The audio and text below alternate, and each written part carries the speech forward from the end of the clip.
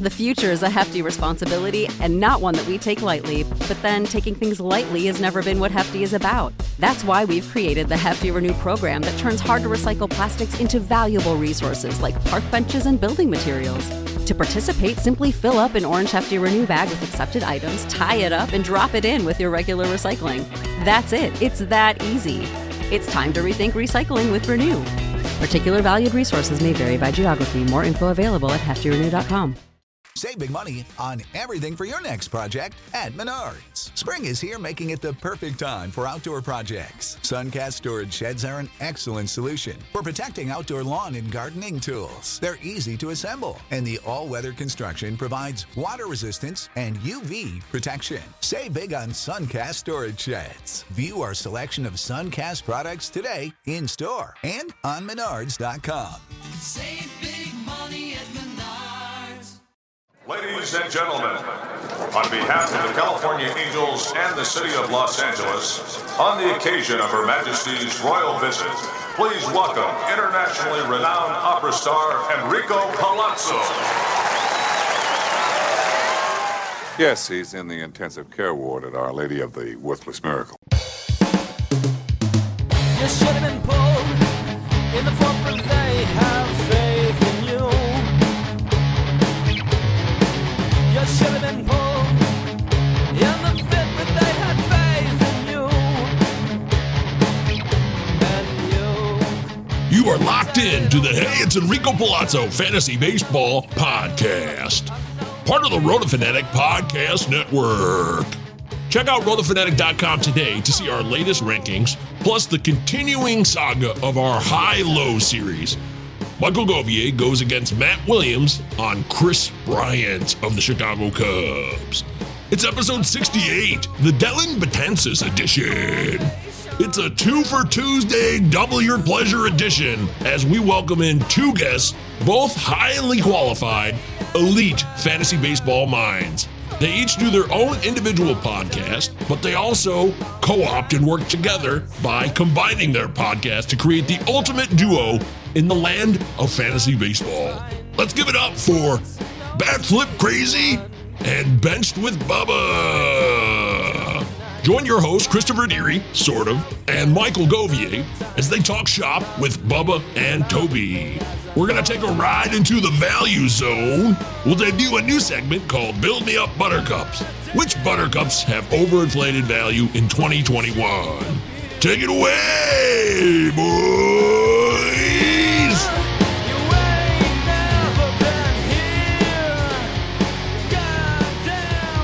You are now locked into the Hey, it's Enrico Palazzo Fantasy Baseball Podcast, part of the RotoFanatic Podcast Network, which is small, but burgeoning. Very much on the rise. On the come, as they said back in the 1800s. I don't know if they say that anymore. Anywho, great. We're fun. We're cool. We're a fantasy baseball show. We are thrilled to have two more wonderful guests that I will introduce momentarily. First of all, Deary's back for this episode. Deary, welcome back. I'm here. I'm really confused because I have a delay on my video, but as long as my audio sounds fine, then we'll be good to go. The audio sounds crisp. It sounds smooth. I think we're going to be just fine. You and I are going to engage with two guys who are known throughout the fantasy landscape for a lot of opinions when it comes to fantasy baseball. They co-host a show together in a sense. They also have their own shows. It's an interesting mix that these two guys bring together. But nonetheless, it is with great and tremendous pleasure that we bring aboard two men that have been known to dominate fantasy leagues from any format, any type of league. You name it, they've done it. They've probably seen it all. Ladies and gentlemen, who should I? I'll go with Bubba, Casey Bubbas, and Toby Batflip Crazy. Welcome, guys. Thanks for having us. Thanks. It's wonderful to be here. That is the best intro that I think I've ever received on that podcast before. Well, you know, we're trying to most applause. Yes, yeah, definitely the biggest applause. Yeah, well, you know, we pay people to do things around here. You'd be surprised what people will do for like $1. So, anyways, I always tell Bubba, like, you got to applaud when you introduce me, but he doesn't do that, so it's a little disappointing. Yeah. So, how do you guys describe what you do then? Is it like a co-optic type thing, or what do you describe it as? We talk. I pick Toby's brain on his big brain of strategy, and I sit back and enjoy the ride. Yeah, Bubba sells himself short. I mean, pretty much I do the podcast pretty exclusively with Bubba on my feed, but Bubba has a lot more going on. He's got the Bench with Bubba podcast, so he's got a lot more happening. I used to do a little bit more individual podcasting, but I just focus on our Tuesday nights now, and it's a lot of fun, and we have a good time. So, and then we just put it out on our separate feeds, which works for us. And what a Tuesday night it is, folks! I'm telling you, it's like candles, glass of wine, whatever you prefer beverage-wise. It's a good time. Oh, for sure. Couple of oat sodas, huh? Yeah, whatever you prefer. Beverage of choice. Bars open. Deary's having camera problems, but you're still here, right, Deary? I'm still here. I can hear you all just fine as long as you can hear me. We are good to go. Okay. You're in the dark void of space somewhere.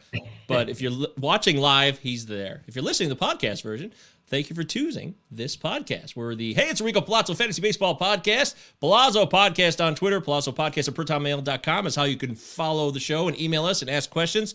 2 L's, 2 Z's. Utah, give me 2. Always down to have conversations about fantasy anytime, any place. We're really excited to have these guys on. We're going to talk about value, which is a fun buzzword in the fantasy community that is so tired, so played out. I admit that freely. I do. But, we're going to use it anyways because we're not very original here. But we will talk about some value plays, some of the guys that these guys like in terms of their own relative value. And we'll take a look at some inflated ADP, some inflated numbers for ADP, even auction values. Anything's in play there. We're going to find out what these guys think of that. We'll get inside Enrico's Inquisition, ask us some random goofy-ass questions about nonsense. And, of course, we'll get inside their brains for some fantasy process details. Looking forward to it. I'm really excited. This is going to be a fun show. So, first things first, though. Toby, tell me something about you that I should know that has nothing to do with fantasy baseball. Wow, nothing to do with fantasy baseball. I didn't realize that I exist outside of fantasy baseball. But I'm the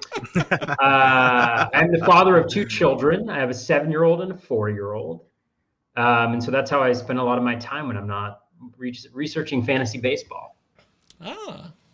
Well, that was an easy-ass answer. That was a cop-out, in my opinion. I feel like you could have gone deeper, but we'll let it slide. Being a parent is important. I'm not a parent, so I can never know what you're going through, or I can never understand ever. Maybe while Bubba's doing it, I'll think of one that's like maybe a little bit more original, a little bit more harder hitting. So we'll see. Look. As a guest on other shows, as I've done before, it's not really fair to just throw random things at people right off the bat. It's not easy to respond. Trust me, I get it. I understand. I love it. Side. But you do. I love it too. But I do appreciate what you're going through right now. Bubba, what about you? What is something that we should know about Beyond Fantasy Baseball? Beyond Fantasy Baseball. The KC in my name does not stand for Kansas City. I hate to break it to people there. It's a different town I live in, but that's been confused many times. People thought I was happy when the Chiefs won 2 years ago. I thought I was mad this year. No, not the case. Other than that, just live in a small town. I work in farming. So, I have a full-time job outside of a full-time podcasting career. So tons of fun. Holy cow, man, that is intense, dude. I got to tell you, I did think that, and I'm not going to lie. I got to come clean. I'm like everybody else. I don't know you that well. We're not like, tight bros from way back. So I'm glad that you revealed that on the show to me. And now I will never, ever, ever think that KC means Kansas City. Yeah, I'm an open book, so just ask away. Have you ever had diarrhea? Yes, I had my gallbladder removed about 4 or 5 years ago, so things get a little awkward at times. Thank you for. I'm an open book. I'm not going to hide. You didn't lie. You didn't lie. Toby, would you like to take another stab at it? I mean, Bubba's like, he did it for the both of us, I think, in that particular instance. He did it for all of us, not just you two, for everyone. Thank you, Bubba. Yeah, you're welcome. So, I want to let people know that this is part of the RotoFanatic Podcast Network. RotoFanatic.com is a website that I actually run. People don't know this often. Do you guys know that I'm part of the RotoFanatic ownership crew or no? Yeah, I've heard that. Mr. Mike Kurland told me that way back when you guys were all starting things up. Sleepy K and I, we chat a lot in the background. So yeah, I heard that. Yeah, he's great. I love Sleepy K, but we're trying to get the word out more. I also run the show with Matt Williams, which most people seem to know, but also Car Majorano, Paul Mamino, and Crosby Spencer. These are great guys. I want everyone to know that we're all in this together as the Roto Fanatic Foundation in terms of the people that kind of run the day-to-day of it. So we're trying to spread the word on that, and we want. I want to say one thing. I've tried to spread the word. If anybody reads my Rotoballer articles, which I'm not the best writer, but I'm trying. My last few, I have shouted out the Roto Fanatic Park Factors tool because I think it's absolutely amazing. So I've used it in my articles, and I say the Roto Fanatic Park Factor tool, so they can go find it there. It's you can Google like ESPN used to have park factors and other park factors, but the way you guys break it down by handedness, by parts of the ballpark, by all these things, it's super convenient in this era in baseball, in fantasy baseball. We're trying to look like Toby and I talked about it the other night with the dead in baseball. Maybe center field's an issue. So now what ballparks are harder to hit balls at a center field? Like these are little things that your tool is very, very awesome for. That is something I would also have said word for word. I agree. When the Arenado trade went down, I went right to our website, and not just because I'm biased, because it was easy for me to break it down on the fly and put out a quick video to respond about the park factor change for him and what that might mean for his bat. Because without looking at park factors, Toby, I'm sure you would assume, Arenado is not going to be the same hitter because Coors Field speaks for itself. But, park factors can still tell you. Fly balls. Pulls a lot of fly balls. Yeah. Oh, Arenado does. Okay. Yeah. Well, it's not a great hitter's park, Busch Stadium, so that was an example. I'm glad you brought that up, Bubba. Thank you. That makes me feel good inside. Does it make you feel good inside too, Deary? Oh, dude, the park factors are fantastic because you guys break it down so well. As Bubba said, like it's not just ESPN saying, okay, here's an algorithm, here's a couple stats about this. Really dives deep into sections of the park. As Bubba said, left-handed, right-handed. I absolutely love it, and I will be using it bigly this year. And it keeps it simple so layman's like myself can understand it. It's just like a rating system, 1 through 30. It's very simple. Makes my life really easy. Yeah, I think we're on the same level there, Bubba. I would agree. Sometimes, I get in over my head. I love stats. I've loved it since I was a kid. I always have, baseball stats in particular. But sometimes things go over my head and I don't understand everything. And I like its interface. It's easy to understand. I like the simple, like caveman stuff I talk about. Toby likes standard deviations and really big numbers. Exactly. That's why we work well together. Interprojection, standard deviation. Yes. See, that's why you guys are a great combo. That's why your show is good. And I'll be honest, I know your show and I've had it downloaded, but I hadn't had a chance to listen to you guys as much because I'm just being honest. I don't have a lot of time to listen. There's a lot. There's a lot of pods, and I've been going apeshit right now with like 5 pods a week. It's stupid. Yeah. But when I prepare, Mike, have you listened at a faster speed yet? No, see, that's what I'm still not doing. That might be the problem here. You got to do it, man. 1.5 time. Goes a long ways. I have never listened to a podcast on anything but 1 time speed. Jeez, really? That is something I'd like to share about myself right now. There we go. That is deep. I'm a man of routine. I do not go beyond 1 or below 1. I'm in the minority. I'm like the only guy who still listens at regular speed then, I swear. I have not found anybody else who does that anymore. So I guess I got to change my ways. Don't do it. Don't get into it. Oh, okay. Well, fine. Then I won't. Look, we're excited because here, when we do some housekeeping, we always play the Belvedere music. So you guys remember Mr. Belvedere? Anybody? Yes. Oh, yes. Was he a housekeeper or a butler? What would you call him, Bubba? Butler. I call him a butler. See, he's a housekeeper, though. I mean, he takes care of the house. They're not rich. Rich people have butlers. True. So he's a maid? Yes. So that's how I always thought as a kid. Are we really 10 minutes into the show? We're just cracking the case that Mr. Belvedere is a maid, not a butler, or like we just basically said, if he's in a hotel room, he'll fluff your pillow and leave a mint on it for you. That's what Mr. Belvedere is. Kind of. I think he's a housekeeper because he manages the house, too. Someone said he's a house manager recently. That was is he a high class housekeeper? Does he fold the toilet paper after he cleans the bathroom? Well, I never saw that episode. So if anybody saw that one, let us know in the comments. Which you can, by the way, on the live stream, you can comment on anything you hear at any time, and we will put it up on the board, or we will try to answer your questions. In fact, I guarantee if you ask a question, we will ask it to the appropriate party. But yes, Mr. Belvedere, he's a guy who takes care of housekeeping duties, and this is housekeeping for the show, which I haven't even talked about yet. Yes, we have a listener league now. It's official, so I want people to get involved. It's set up through NFBC. Very nice of them to kind of do this for us. It's officially called the Palazzo Invitational. It's the inaugural one. We're very excited about it, so you can find that on our Twitter feed or my Twitter feed at MJ Govier. Just head on over there, click on the link, and sign up. And if the first league fills up, which it's very, very close to doing, another league will just start right up. And if we have 2 or 3 leagues, we'll have an overall winner of all the leagues. So nobody will be left out. Everybody can have a chance to sign up. And I just want to thank Derek. Shout out to the NFBC for helping us out with that. That was very cool. And they didn't have to do that, and they did. It's a Draft Champions, Draft and Hold, 15-team, Roto 5x5. If you're not familiar with it, this is also a good opportunity to try to get to know the NFBC for a first time without feeling a fear of reprisal in any way. Not that would normally happen in any NFBC league, but I'm just saying, if you're nervous or scared, like Deary, have you ever done an NFBC league? Won't this be your first one? And we've lost him. He's gone. Deary. Anyways, I don't know if he's there or not. It'll be his first NFBC league. I was a setup for a simple answer. So that's it. So hopefully you'll join the league. Find the link. DM me if you need to find the info on it. It's available on all our Twitter feeds. And a shout out to Mark Kiefer for keeping Max Freeze in line on Bone Thugs and Harmony references. Apparently Max Freeze made a mistake on the show, and Mark Kiefer corrected him, and I promised him I would shout him out on the show. Thanks, Mark. Well done.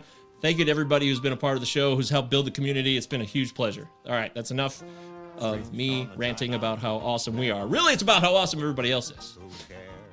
Now, guys, why don't we get into something that we like to call Leading Off.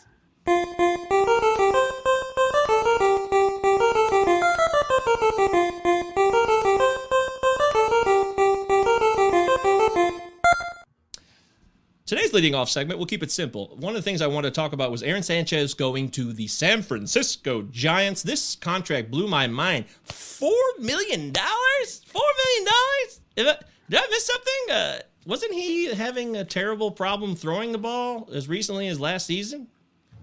Yeah, he had a the shoulder thoracic outlet surgery or whatever it was. But they said in his practices where teams came out and watched him, his throwing session, he was consistently throwing 98 with command. And so it got teams giddy. What the Giants will do is they'll probably use him out of the bullpen, hope he does well, flip him, call it a day. That's the plan. I think that took place there. That's what Farhan's doing right now. He's churning and burning like a fab roster. And he's getting ready for next year when $100 million comes off the books, and then another 40 the following year. And the Giants will be back to, a new dynasty run in the 20s. How can you top that, Toby? I don't know. I mean, if he's throwing 98 consistently, he's up over 4 miles per hour from what he previously threw at. So it'll be interesting to see kind of where he's at. He's never really been.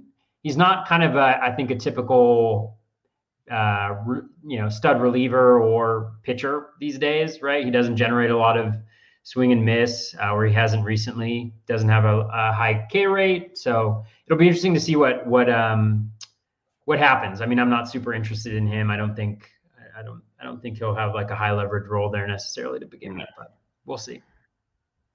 Boy, I think, is there anybody who's not taken a chance on him at least once or twice? I mean, whether it was with Toronto or that run he had in Houston, which there was a brief run in Houston where he was like, wow, I loved what I was seeing, but it's always short-lived and we never quite got what I thought we should have got out of him. And if the Giants could get more out of him, I mean, Bubba, I would love that. I think that would be great. Mm-hmm. Yeah, it would be amazing. I remember when he went to the Astros, everyone said, oh, look, the Astros can change anybody. So they'll change Aaron Sanchez. And it worked for like 2 starts, and then boom goes to dynamite. So that ended pretty poorly. I think the Giants, like I said, they're going to try to put him in the best spots they can, but they're not going to overdo him. I wouldn't expect miracles. I wouldn't draft him. But they're going to try to showcase him the best they can. He'll always have his 2016 too. When he was like really good. Like a 3 ERA that year? Yeah, I think he was actually like top 5 in Cy Young or something like that. Which just shows you how quickly the game has changed. A guy who strikes out 160 guys in 200 innings can be a top 5 Cy Young candidate back in 2016, and now you wouldn't even enter the conversation, right? Kyle Hendricks does that every single year, and he's just Kyle Hendricks. Ouch. Jeez. I know you didn't mean that to be harsh, but it was funny. No, I would never be harsh on Kyle Hendricks. I love Kyle Hendricks. You know.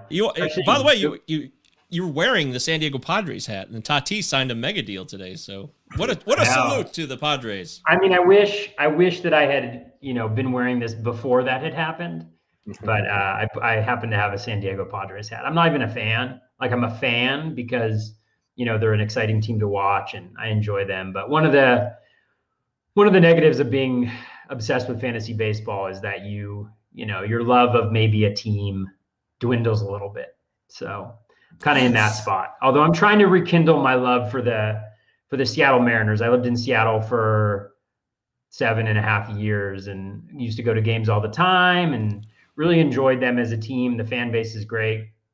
Going to Safeco was always a lot of fun, but I'm into fantasy baseball. But my 4-year-old is a huge fan. I mentioned this on the podcast last time. He's become a huge fan of the Mariners, and he wakes up some mornings and the first thing he says is, "Are the Mariners playing today?" And so it's just like, I gotta be on board with the Mariners. We just got to convince my 7-year-old too, because he's he's a Reds fan because he was on the Reds in Little League, and so he's kind of at that age where whatever you do in Little League kind of translates into your overall life. So true. I can think of that. And you brought up 2 points there. First, yes, Little League influences your fandom in a sense. I know a guy he was like a Pirates guy, and he ended up becoming a Pirates guy even though he didn't live in Pittsburgh. I think they was part of his youth team or something, and that's just how it went. And it's still like that to this day. But the other thing is, the fandom thing dwindling.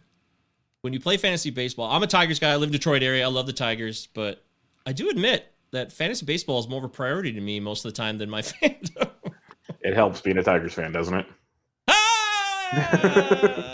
It's like me. I'm a Giants fan, but you're an asshole. I was there when Pablo took Verlander deep for 3-1 games. Why does this keep coming up on every other episode? I swear to God, we've had this conversation like 5 times in the last 2 months. I swear. Giants fans are everywhere. Yeah, well, because that's what happens when you're really good. Teams, guys hop on the bandwagon. No, I was a Giants fan when they were garbage in Candlestick Park, so I don't even want to hear that. You were a Giants fan when you were living in Kansas City, right? Yeah, exactly. See? Yes. Bubba is an original Will Clark fan. Yeah, we actually grew up 7 miles away from each other. We didn't know that. So we know the Giants of old, the Giants who would have never won a World Series. When I was a kid, I never thought I'd see one in my lifetime. Let's put it that way. So I know your pain, Michael. Yes, that's true. It's so quick how like the Red Sox and the Giants, their fortunes change like that. And now they've got many titles. In fact, they both have 3 apiece, which is interesting. So, okay, I appreciate that. I'm going to let it slide because you showed some compassion and empathy. So thank you. No problem. But fun story I'll add, since I didn't share anything deep about myself. I lived in Boston for the Red Sox 2004 World Series. Ooh. And I lived like right outside Kenmore Square, which is where Fenway Park is. For 2004, 2007, the first Super Bowl championship that the Patriots had, I actually went to the first start of Tom Brady's career against the Indianapolis Colts. So 2001. Wow. Yep. There's a little, I don't know if that's depth, but at least some fun trivia. It's not the depth, it's the way you tell it. It's so beautiful. Well done. Well done, you, Michael. I saw Tom Brady play at Michigan, of course, because I went to Michigan. So, but we never knew he would become the Tom Brady he is. So, I was a huge Michigan fan growing up. Charles Woodson is my favorite football player of all time. Hell yes. Oh, yeah. I will applaud that. Still one of my favorite players of all time. I always pick number 2 if I get a jersey because I just think of that number 2 in the old maize and blue. Man, he was the best. Oh, he was so good. Like they'd throw over to his side, twice a game, and he'd still end up somehow with 3 interceptions, He was one of the true, original shutdown corners. I mean, Dion probably maybe first, but Charles Woodson was right in line with that. Anyways, this is not a college football podcast. Supposedly it's about fantasy baseball. It's the Hey, it's Rico Palazzo Fantasy Baseball Podcast, which is on Twitter, Palazzo Podcast, 2 L's, 2 Z's. I just say that so I can play the drop every time when I can hit the button, which I couldn't. Utah, give me 2.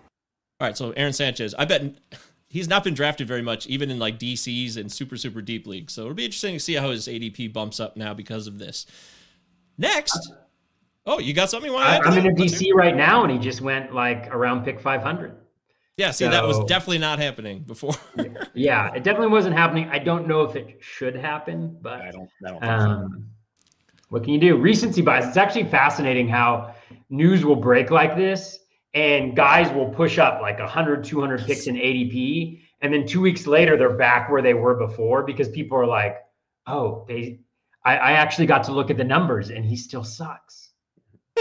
Look at our news cycle, man. It explains everything we need to know about how people operate today. And that includes me. I'm not saying I'm not exempt from that, but that's just how we're built now. It's boom, there it is. Oh, yeah. Oh, I forgot. In fact, I wanted to start a new segment I thought of tonight, right before we started the show, called like Story Time, where like we tell a story about a player because we forget so much. I mean, it'd be a little more detailed and involved probably, but we forget all these things about the journey certain players are on. We just look, I'm not saying we always do, but generally we seem to look right where they are in the moment without much context of like where they are in their career arc, and these things matter, you know? Mm-hmm. Totally. For sure. There it is. Maybe it'll be a new segment. Maybe it won't. Who knows? It's just something I thought of on the way to the grocery store. What about the biggest unknowns here? The other part of leading off, I wanted to get it on the record now, because spring training has officially started. No games yet, but they're down there. They're doing their thing. And what are the biggest unknowns? We'll start with you, Bubba. Give us a big unknown that is still a concern for you, or is an exciting topic for you. It could be anything, really. But in terms of the overall game, anything you want to go with, you can throw it out there. I guess the biggest concern is, we've heard a few more teams even mention it today when pitchers and catchers reported, is 6-man rotations. It'll make things very, very interesting for certain pitchers that we might be high on, might be low on. That, I talked to Michael Simeone, and he made a great point that some of those guys you might be low on, that extra day's rest, maybe they throw 6 quality innings now every 6 days instead of 5.5 bad innings every 5 days or something. So it's an interesting way to look at it from that perspective. But like, if you're going for a top end pitcher, you lose an X amount of starts, which can be rough as well. But right now, I think we're up to like 8 or almost 9 teams that said they're either using or highly considering a 6-man rotation. So almost a third of the league now is talking about it. And that'll just make things really interesting for roster spots, for how builds are formed on your fantasy team. And especially, these NFBC leagues where you set your pitchers once a week, a lot of 2-start pitchers aren't going to exist anymore. So it's going to get quite interesting, especially for a guy like Toby, who runs that fab wider like crazy. Those 2-start pitchers are going to get harder and harder to find. Yeah. It's definitely going to be interesting. I mean, the pitching is just a whole thing, trying to figure that out. I think, again, like the elite starting pitching has more value and will continue to have value as a result of that. I mean, I think for me in spring training, it's not necessarily one thing, but I think, kind of lineups and position battles are obviously key. I mean, there's so many guys with a lot of potential, but it depends on, whether they're platooned or not, where they end up in the lineup. And so as we see lineups and we start to learn a little bit more, and the other things that I'm always looking for in spring training, and again, this is not to be boring or like too fantasy centric, is fastball velocities of starting pitchers. I'm always like keen to find out who's going to be the Lucas Giolito who bumps up a couple miles per hour. So those are some of the things that I've kind of look at. I guess those are a little bit more micro than like macro issues, but that's kind of really what I'm interested in spring training and seeing. Do either of you think the DH will still show up? Because I've been listening to everybody. I listened to Launch Angle the other day with Jeff Zimmerman and Van Lee, friend of the show, and the return of the one and only Rob Silver. And Silver and Zimmerman both disagreed on whether the DH would still be a part of the 2021 season. Bubba, what do you think right now? I've said it, and I'll continue to say it. As long as the owners are trying for expanded playoffs, the DH is still in play. That's the bargaining chip. Basically, the players get the DH, and it just depends on how much of the share of the playoffs money that the owners are willing to give up. Right now, they're not giving up much at all. If they start dangling the financial carrot with the DH, you might get it. So as long as that's out there, I think there's always a chance. Now, the chance is getting slimmer and slimmer, because I think once they actually start playing real games, that disappears. So As long as the opening day hasn't started yet, it's still in play, and I wouldn't be shocked if something really stupid happens that makes it happen. And I want the DH, don't get me wrong. He wants it. He's got to have it. What about you, Toby? Yeah, I mean, I want the DH too. I agree with Bubba in the sense that, they're always debating and they're trying to figure out. The owners are trying to make more money and the players are trying to get, either more roster spots or, the DH just isn't all that helpful to them. I think maybe the players recognize that, and the fact that, you really disincentivize building a really strong team when you add the expanded playoffs. I think that I'm not sure the players will go for that anymore. And so there's got to be something bigger. So I'd say I'm probably pessimistic just because I don't think that there's like a 1-for-1 trade there that works. And I don't think that the owners will give in to them at all, given kind of the overall labor context. And so the one thing that I think is interesting, though, is so many teams built like they were going to have a DH. You think about the Mets, obviously, they're hurt considerably. You think about the Nationals, I think, not just because of Schwarber, but just how not having the DH impacts their ability to kind of move him around, and some other pieces on the Rockies same podcast. With Cron? Yeah, I mean, Cron's a starting first baseman. He doesn't need the DH. Yeah, Fuentes is bad. Mm-hmm. Well, you guys. Oh, we're anti-Fuentes here. We're more pro Cron. I'm anti-Fuentes, I think. Yeah. Not because, I mean, I'd have to look at his player page just to see. I'm fairly certain he ran a super high BABIP, but if you look throughout his minor league career, he has a 2 to 3% walk rate, and that's just, so it's just hard to be a good baseball player when you do that, unless you have another skill set, which I'm not sure he necessarily does. I haven't heard of him being particularly good defensively, or he doesn't have a ton of power either. So all the things that we kind of value in the game today, Fuentes lacks. This is interesting. It kind of reminds me of the Tim Anderson argument about contact, because he makes good contact and a lot of contact. He doesn't walk, but he has a perennially high BABIP. We're not going to go off on a whole Fuentes tangent, but he does have a perennially high BABIP in his big sample sizes in the minors, 360 plus 2 times in over 100 plus games. So if that's the kind of player he is, I always thought Tim Anderson was full of crap. I'm like, oh, this guy just never walks. Tim Anderson hits it really hard also, which increases the BABIP. Ground ball, hard hit, BABIP. Yeah, I guess I'd have to look up Fuentes' StatCast to see how hard he hits it. So you got me there. I'll accept the loss for now. Fuentes has 1 barrel in his career. His max exit velocity is 103.6 miles per hour. It's not good. Which, if you've listened, I like to talk about Kevin Biggio and how he's the softest hitting guy in all of baseball. Fuentes is below the Kevin Biggio line. Basically, Fuentes might be the only player in Coors Field to get hurt by the dead in baseball. You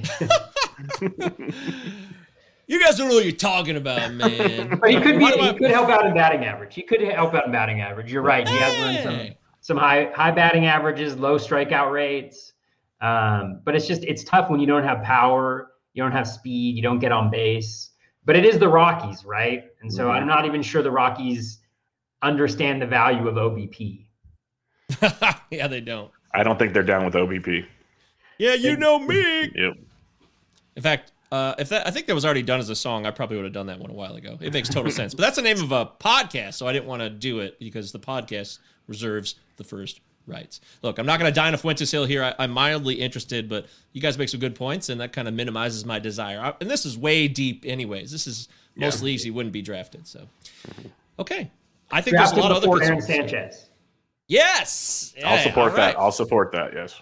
I could live with that. I'll lock that in right now. Let's do it. All right. I have a lot of other concerns, but we'll table those for now. COVID is a concern. We saw it today, by the way. The first day of spring training, all of a sudden, oh, by the way, Sean Murphy's collapsed lung and Montas has COVID. It just drops on the first day like we didn't know it the day before. Seems strange, like they were holding it or something. Yeah. Well, like Chris Bassett was getting interviewed, and someone asked him about his starting catcher. Did he hear about him as he talked to him? He's like, this is the first I've heard of it. Wow. I was like, wow, that is impressive stuff right there. Yeah, that's deep cover. Shit. Yes, yet he's had surgery, and they said he's already going to be ready to go for opening day. So I don't know. The A's.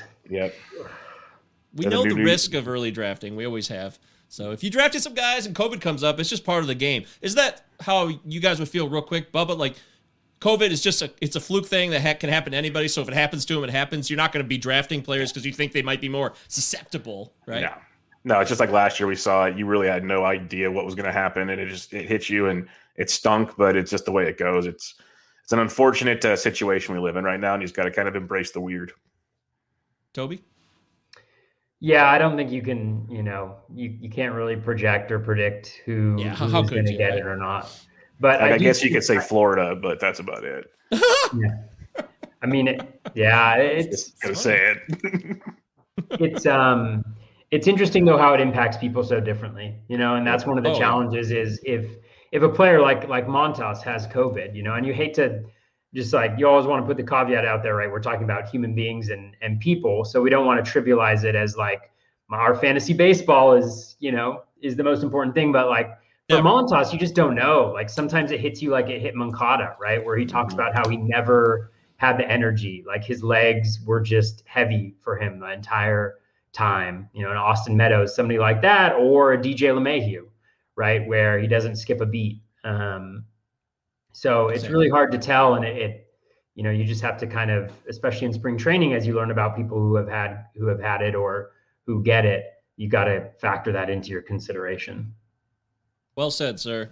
We never trivialize lives here. I do a podcast on mental health with my girlfriend, and we always talk about mental health as much as we can on this show because they are players and human beings. I talked about it with Sarah Sanchez last week, and I've talked about it before. So I completely commend you for saying that, and I concur.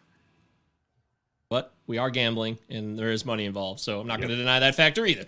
So who knows what side of the fence I'm on? Anyways, let's have some fun, because I know that we have not been having fun so far. It's been a depressing show, and I thought we would maybe pep it up a little bit with something we call Enrico's Inquisition. Bryce Harper or Lenny Dykstra? Bryce Harper. Oceans or lakes? Which do you prefer? Lakes. Oceans terrify me. Van Halen or Van Hagar? Oh, Van Halen. Not a contest. WW84, the movie, or Trevor Bauer? Trevor Bauer has more positive things going for him. He is a good pitcher. Nelly, get ready for some doozies, because it's time for everybody's favorite part of the show, Enrico's Inquisition. That's right. It's time for everybody's favorite part of the show where we ask you guys goofy this or that scenarios or questions at random and at will. No big deal, no pressure. This should be an easy, relaxing part of this show. By the way, Deary tells me that he cannot get back online. So if you're listening to the podcast, you're like, hey, where'd Deary go? Well, he can't get back online. He's got internet issues. Sorry, folks. He sends his regards, though. He misses everybody, and he will be back when he can. All right, let's start with Toby. Toby, you're up first, and it's an easy one. It's not that complicated. Do you prefer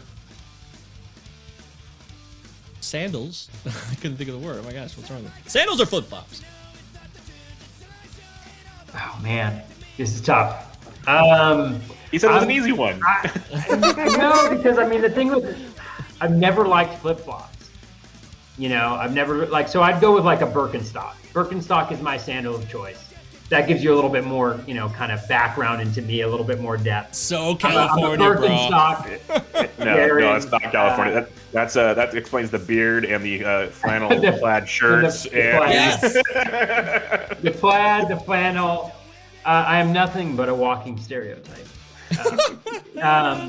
But no, I would go with sandals. The thing I don't like about flip-flops is just how the thing in the thing in the middle that goes through kind of just rubs against the inside of in between your big toe and the second toe. You know what I'm talking about? Sure. It's just that's not comfortable to me. And also you can never center them. You're always walking on kind of the inside of them. So I would go sandals easy. The more I think about this is a blowout. Not even close, Dale. What about you, Bubba? I'm a flip-flops and shorts kind of guy. I pay for good ones because they're comfortable and they have arch support and everything. They're not the Old Navy $2.99 ones that maybe hurt your feet. So, and I have wide feet, so I don't have to worry about falling in the center. So it's I'm gonna go flip flops.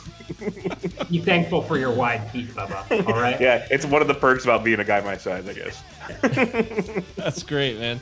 I gotta tell you, I have high arches. All right. Hey! Well, the question just found something we disagree on, so you're welcome. There you go. That's the battle royale that we're gonna have. Dude, I still listen to a band called No Effects from California, punk band, and they had a song called "Jeff Wears Birkenstocks" and was making fun of people who wear Birkenstocks. So. Anyways, you're still a good guy, Toby. I like you. I just want to point out that Davis. that exists. It happens. Thank you. Yeah, my cousin used to have a zine. Remember, I'm sure they're still around, but like the zines, the kind of like miniature magazines that people used to put together. Oh, I thought you were saying Zune incorrectly. No, maybe not. Maybe I'm saying it incorrectly. But I've never heard of a zine. He interviewed NoFX back in the day, so it's fun. Toby, you've lost a fan today. Apparently, I'm sorry. Because of my sandals. Love it. Hey, I just post the comments. I don't write them. You want to know something? This is unbelievable. We even have the same soccer team. Me and SMMS 79. We're Liverpool supporters, both of us. And I can't believe that he would abandon me so quickly. There's a saying that Liverpool Football Club has that says, "You'll never walk alone." I feel alone right now. Is that really as they're saying? Yeah. There's a song. It's a great song. You'll never walk alone. Walk on through the rain. I might throw this on the podcast after the fact and in the post-production. So. You should. It's a fantastic song. The most recognized soccer song in the whole world. I didn't know there's a category known as soccer songs. Wow. Neither did I. Oh, here we go. Sim, he's commenting. When you walk through the storm, you don't wear Birkenstocks. That's what Sim says. I wear whatever I want. That's right. You got to be you, and that's why I have you guys on the show. You're both original. You're both fresh. To Bubble, go first on this one. Who do you prefer, DJ Jazzy Jeff or the Fresh Prince? Fresh Prince. Man, that's a good one. That's a really good one. I'm gonna go with DJ Jazzy Jeff because Fresh Prince always got the pub and everything. With DJ Jazzy Jeff, he carried the whole thing. So I'm gonna go with DJ Jazzy Jeff, sitting in the back carrying the show. So there he is. My man, I can dig it. Mm-hmm. I'm gonna go the same. We're gonna agree on that one. Don't have a strong feeling about it, but I was never a huge Will Smith fan. Yeah, neither was I. So his movies now are just terrible. I gotta say, they're not good anymore. I used to like his songs and stuff in the '90s, and I loved The Fresh Prince. That was a great show. Things have gone downhill since Wild Wild West, maybe. Oh man. That's one where he better got paid a lot of money, because that's when you just want to, when you look at your catalog, you're just like, that one never happened. I got paid. There's always that get paid one, and then there's the passion projects. That was definitely not a passion project. No, it certainly wasn't. Honest Ron Baseball is commenting here on the live stream. Got the last spot for the Palazzo NFBC League, and I'm also in Bubba's TGFBI League. Party!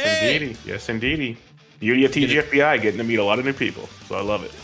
Yeah, that's one of the great parts about it. I met so many new people last year. Very cool, very cool. Thanks, Honest Ron, for signing up. Just because that league's full doesn't mean we'll be done, though. The next league will start now, and you can automatically sign up on the same link that we have available. So, good times.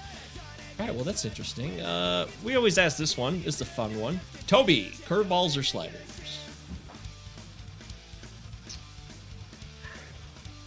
It's tough. I know we put the tough ones to you here. It's not cool. I'm going to go with curveballs. Curveballs are a little bit more of a multi-dimensional pitch for me. I mean, sliders induce a lot of whips, but they also get hit pretty hard when you make a mistake. Curveballs, they generally don't generate as much of as many whiffs as sliders do necessarily, but they can when effective. They look pretty. I mean, like a Clayton Kershaw, 12 to 6er, that's some fresh stuff right there.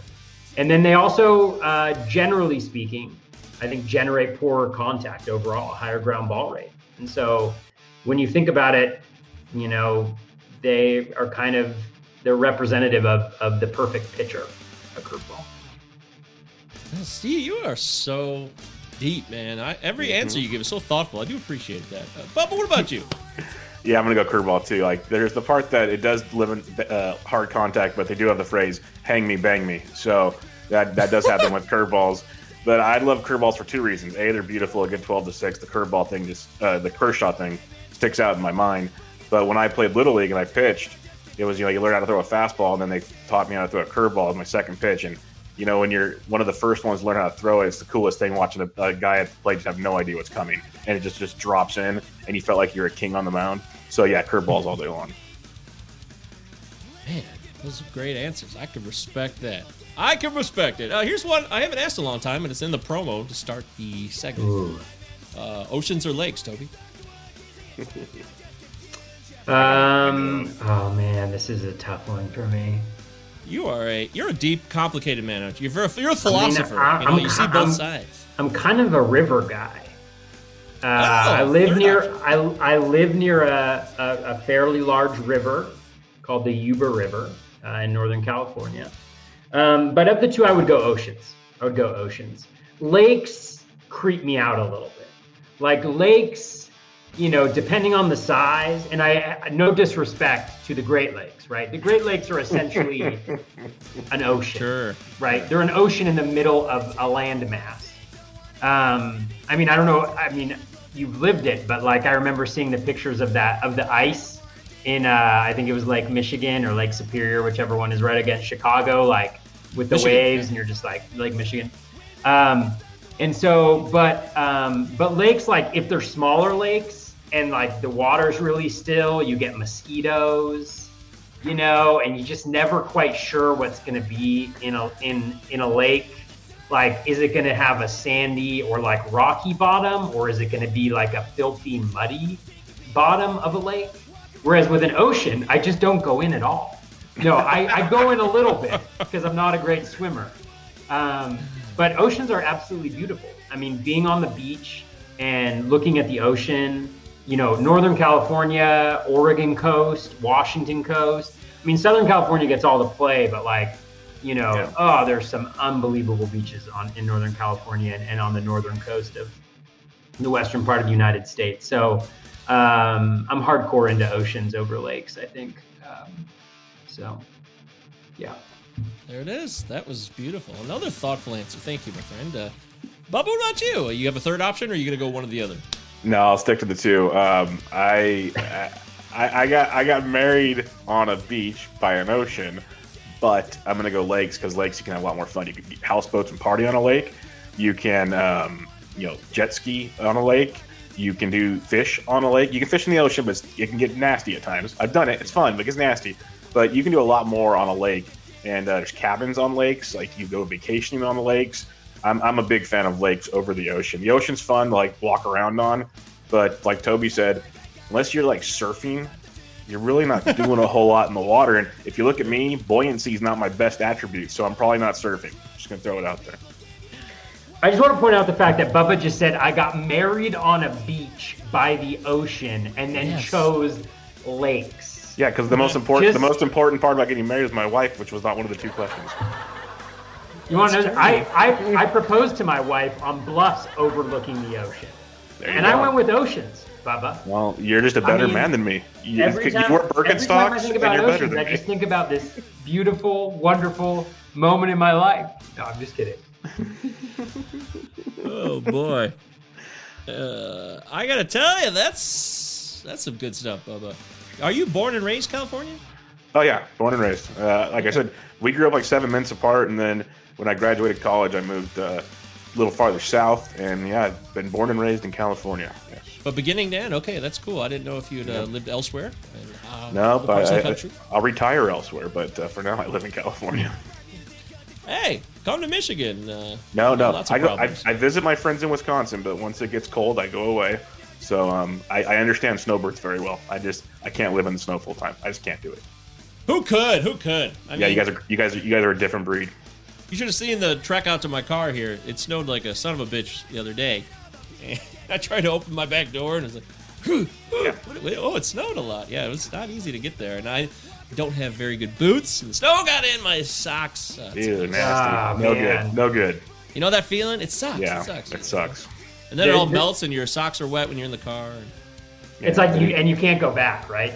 Once that snow infiltrates, it's like you accept there's it. discomfort for the rest of the time that you have those socks. Now you're pot committed. You're just in. So. It's like breaking the seal on your feet. Yep, Yeah, you exactly. Can't It's over. Just live with it.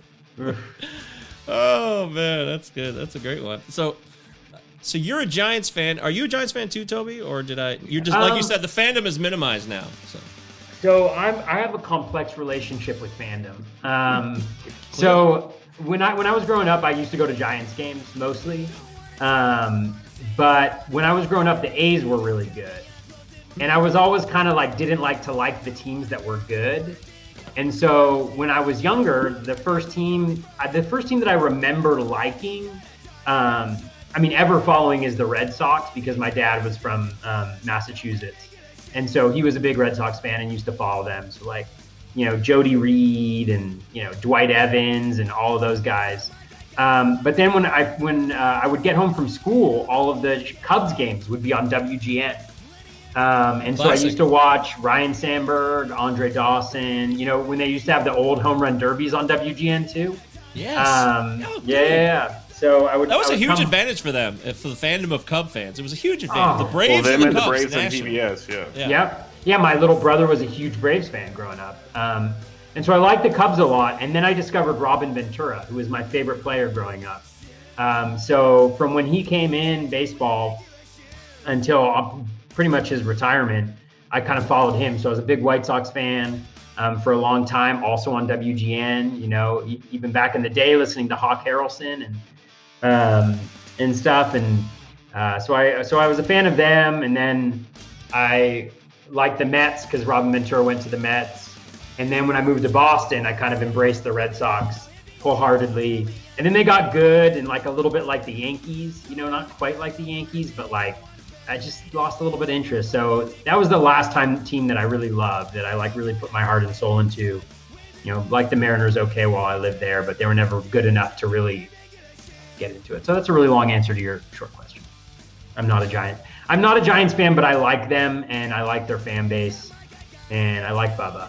So I'm happy for him. Bubba, In-N-Out or Fatburger?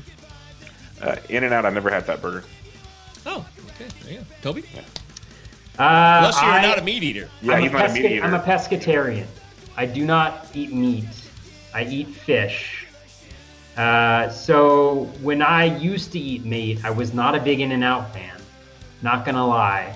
I was a Wendy's guy. I was a 99-cent value meal guy. I was at junior lunch. bacon cheese. We had open campus at lunch in high school, and so we'd all go out to lunch during high school. So we'd go to Wendy's. You get 2 junior bacon cheeseburgers, you get chicken nuggets, and a Frosty for $4.25 with tax. Can't beat it. I mean, that was really good.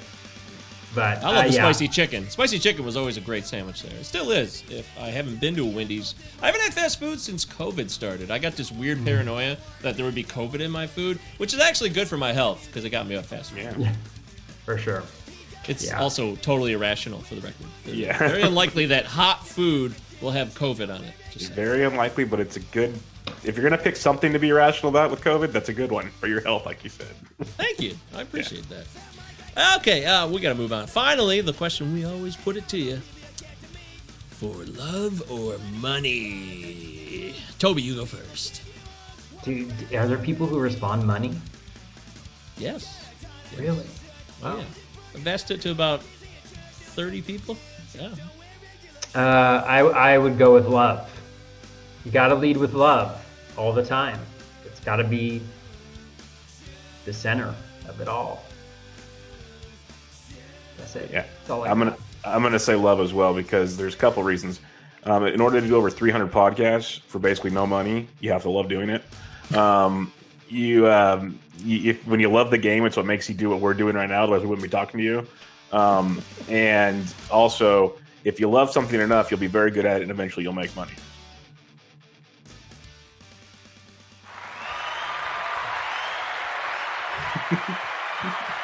Well said, guys. Well done. That was a lovely segment of, hey, it's Enrico Palazzo's Inquisition. Although we don't know Enrico personally. No one does, because he's a fictional character. But if he was to do something like that, this is how it would go. We thank you guys for being good sports. Very cool of both of you, Toby and Bubba. Don't forget, Bat Flip Crazy and Bench with Bubba are both podcasts that are available on... Actually, Bubba, I wanted to ask you, is your podcast not on Apple, or am I an idiot? Oh, it is definitely on Apple. Yes. Okay, It's 100% I'm an on idiot. Apple. So there you go. Yeah, if you can rate and review on Apple, go for it, guys. I did last night. I went on there and I was like, oh, I got to rate and review both of these dudes because I like to do that. It's a good reminder when people come on. I should have been doing it anyways, but just in case. Turns out I'd already rated Mr. Bat Flip Crazy a year ago, and I didn't even know Wow, it. So thank you. You can't re-review. You can only just repost what you already wrote. But then I tried to look for Bench with Bubba, and I couldn't find it on Apple. And I'm like, am I a moron? I mean, what's going on? Well, I tweet out the link to the Apple podcast show every time. So click on that and it'll send you to where you need to go. There it is right there. I swear it didn't come up yesterday. Now it's right here. This is a conspiracy. It's a conspiracy theory. That's what it is. Subscribe, and I will write a review for you later. Check out Bench with Bubba on all standard podcast platforms. Write him a review. Give him 5 stars on Apple Podcasts. Like this review right here from a Gamecock football fan. Superb fantasy baseball analysis. Don't spread the word. Wait, that's what it's. Don't spread the word. I didn't write that. I don't know. People like to write that because they do not want other people to find out the finding information. out the really good fantasy baseball information. Now I see the big picture. Yeah, I've got reviews. It's a thoughtful comment, though. It sounds like a not thoughtful. A lot of people do that on Amazon for like books. They'll sit there and say, "Oh, it's a great book, helps me win fantasy leagues," but I hope my league mates don't find it. Oh, okay. Yeah. Well, that makes total sense to me now. I can see why people want to be selfish about their fantasy analysis. It reflects well on you, Michael, that you would not have thought of that selfishness. Thank you. Mm-hmm. To try to connect and spread the word and be about inclusion as opposed to exclusivity. Anywho, both these guys do great pods. Check them out. If you've never heard of them for some reason, it's very unlikely that you haven't. Assuming if you're listening to our pod, you've already heard of these guys because these would be people you would heard of before of me. So either way, make sure you follow them and give them some love. And of course, RotoFanatic.com. Give us some love at RotoFanatic.com. We got rankings. You can see my rankings. And tomorrow there'll be a piece called High Low, which is a continuing series where one analyst from RotoFanatic and another analyst go head-to-head. One takes the high, one takes the low, and we focus on a player with the position we're focusing on. Tomorrow's is third base, and I'm going against Matt Williams on the always highly intriguing Chris Bryant. So check out that article Toby's favorite. Yeah! I am taking the low. Matt's taking the high. Toby'd be taking the low as well. Yeah. We're in good company then. Thank you, Tom. I've been one of the low people on Chris Bryant for the last 3 years, which has been a key part of my success in fantasy baseball. Wow. Well, his ADP has never been lower in recent memory. So I had some other thoughts about it too. I just don't think he's as passionate about the game. He seems to be more sensitive to the outer chatter too than other players. These are just some thoughts, a little teaser for you guys. So, of course, there'll be stats to back it up, but there's also the other parts of the game we need to, I think, are important. I'm not the best writer in the world, like Bubba said. I try to do some writing when I can on the site, and hopefully you enjoy it. Okay, now it's time to settle in to our fantasy focus. This is where we talk in great detail about fantasy specifics, players, yada, yada, yada. The first segment in our fantasy segment, showdown God, I can't talk. The first segment in our foundational segment about fantasy baseball is called Build Me Up Buttercup. So I'm trying to start this thing. A friend of mine who's a longtime fantasy baseball player named Steve, he's an old friend. Shout out, Steve, you're watching. What's up, man? How's it going? So he told me it would be a great idea if I could include Buttercup, Build Me Up Buttercup, as like a term on the show and use it as a segment. So I followed through on a promise that I would do that for him. So, of course, there's a song. It's a real quick one. It won't be too long. That it's also about Buttercups are basically overinflated values. People who are being pushed up too high, whether it's auction prices or ADP values. And that's kind of what this is about. So as the song kicks in, this is a classic. Who doesn't love Build Me Up Buttercup? It's a lot of fun. So enjoy this briefly, and then we'll talk about some Buttercups, which will be a lot of fun.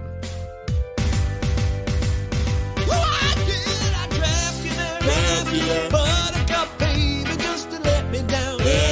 Your price was inflated, and worst of all, I have to chase that for this. Ruin my draft. I need you to be something you're not.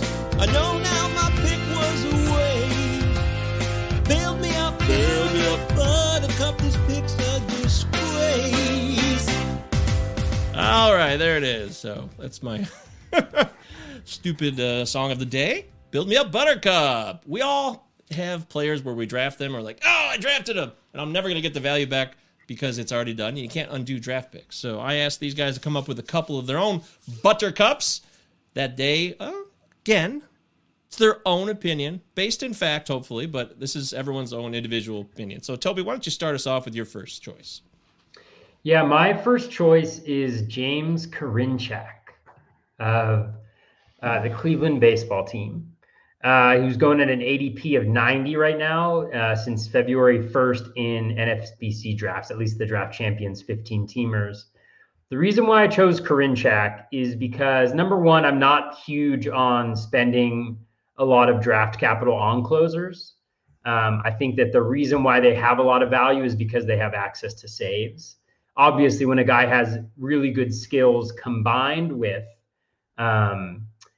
that access to saves is really good, but you aren't prevented from getting guys later in drafts that can do those same things. And the thing that concerns me a lot with Karinchak is just he's all over the place. He has a really high walk rate. And the incentives just for me, you have a Cleveland team that just traded Francisco Lindor and has one of the lowest payrolls in all of baseball, who's very fiscally ridiculous. And I don't know, they don't have real financial incentives to make him the closer because the financial incentives are within arbitration, saves pays. And so when he gets to arbitration, they shouldn't want him to have saves. So I see him not necessarily being a lock to be the closer, although, from everything I've read, it sounds like he is going to get the first shot. But the walk rate is a huge concern for me. If you even look at like last season, and again, we're dealing with super small sample sizes, but his whip in the second half of the season in his final 9 innings was 1.44. He walked 18% of all batters. And he also had ridiculously poor or lucky home run per 9. So he hasn't been particularly good at limiting home runs in the minor leagues, if my memory is serving me correctly, which I should probably double check. No, maybe he's been good at it. But I don't think in the majors he's going to have a .33 home run per 9. And so what concerns me about closers is guys who walk guys and give up home runs, potentially. He has a high fly ball rate. So for all of those reasons, I am not into. I think Karinchak is not a great pick at an ADP of 90. Wow, that is some harsh reality for certain folks who love them some Karinchak. He is one of the buzziest up-and-coming closers that I can think of off the top of my head. But I will say this. We had Shelly Verstrade on a couple weeks ago. Shout out to her.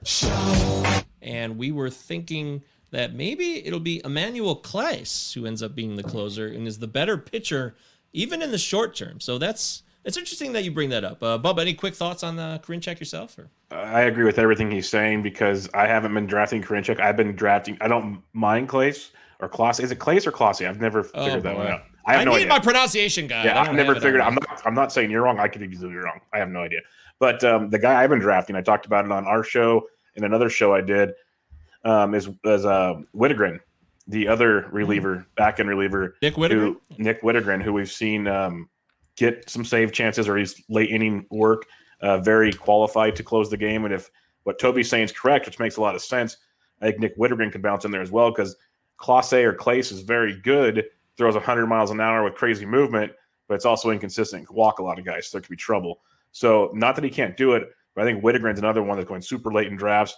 I have him a lot of DCs and best ball formats already.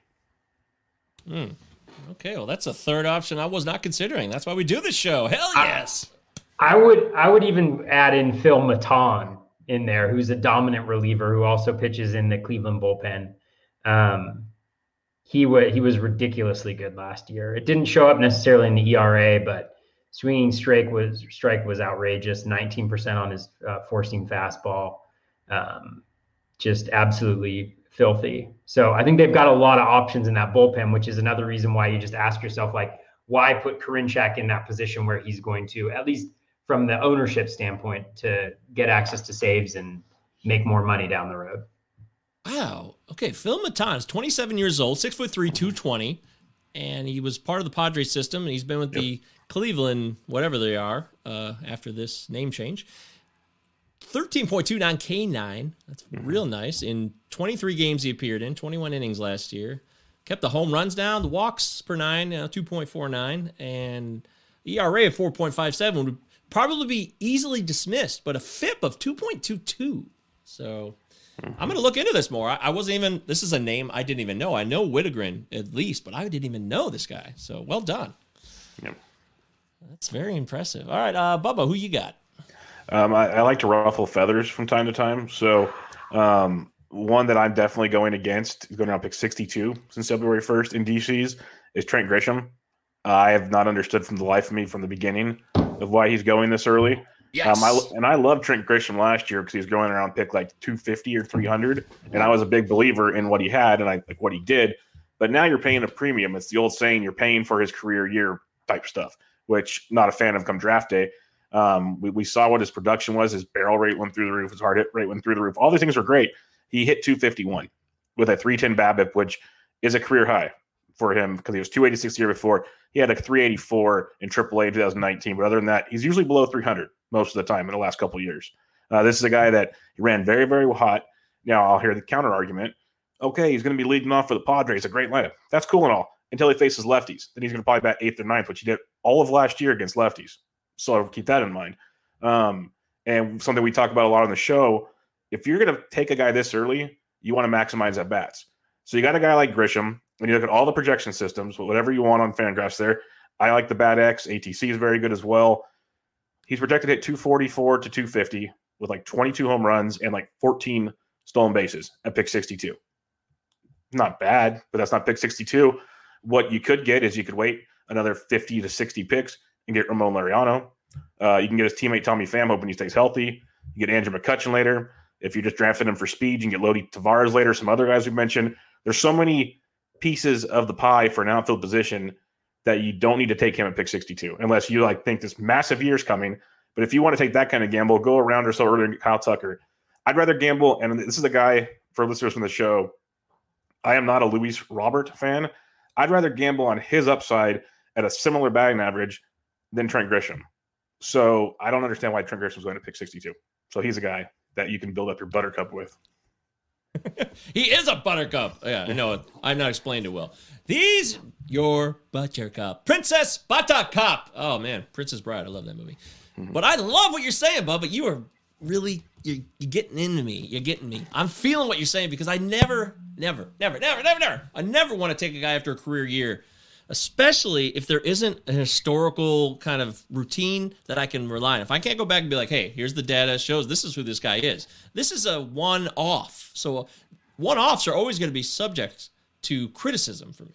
And I just haven't wanted to draft Grisham at that price. You nailed it for me. I'm totally down with that. Karinchak also makes a lot of sense to me too now, Toby, because the more I think about it, why would I want to pay for a closer at that high price who's not even certain to be the closer with a lot of other competitors nipping at his heels? That makes total sense. And I hate to be like so all agreeable, but it's true. Both of these are rock solid, and I don't really have shares of either. So you're a brilliant guy, Toby. We collectively are. The two of you as this thing that you are, this two against the world is beautiful. Whatever you guys are, I like it. Toby, why don't you give us another buttercup? All right, and I don't know about you guys, but whenever I hear "Build Me Up, Buttercup," I think of "There's Something About Mary," the movie. Oh yeah, classic. Have you seen that baseball? Yes. Oh, there's baseball involved in that movie. That's maybe we could make that inclusive into the baseball. Have you seen my baseball? If you use that in your clips, that'd be great. It's a movie not for children. I will say that. No, not at all. Because that is not hair gel. It's a good one. My next one is will not be a surprise to people who listen to the podcast. It's Vlad Jr. No. Vladito. Yeah. It's crazy. Did you know we did a high-low series I was telling you about? And we Okay. already passed through first base. And I was a part of that. But I was the high guy on him. You were the high guy on him. This is going to be good. Let's hear it. Go ahead. No, so Vlad Jr., I will do this in a very respectful way. Because I understand that there is a lot of excitement and enthusiasm about Vlad Jr. and the talents he possesses. However, there are a few things that I am concerned about from a fantasy baseball perspective for Vlad Jr.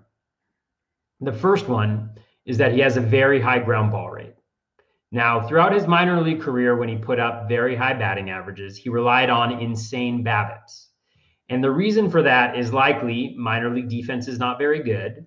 And number two, minor league defenses probably don't shift and they don't have access to as much data where they know where he's going to hit the ball when he hits it on the ground.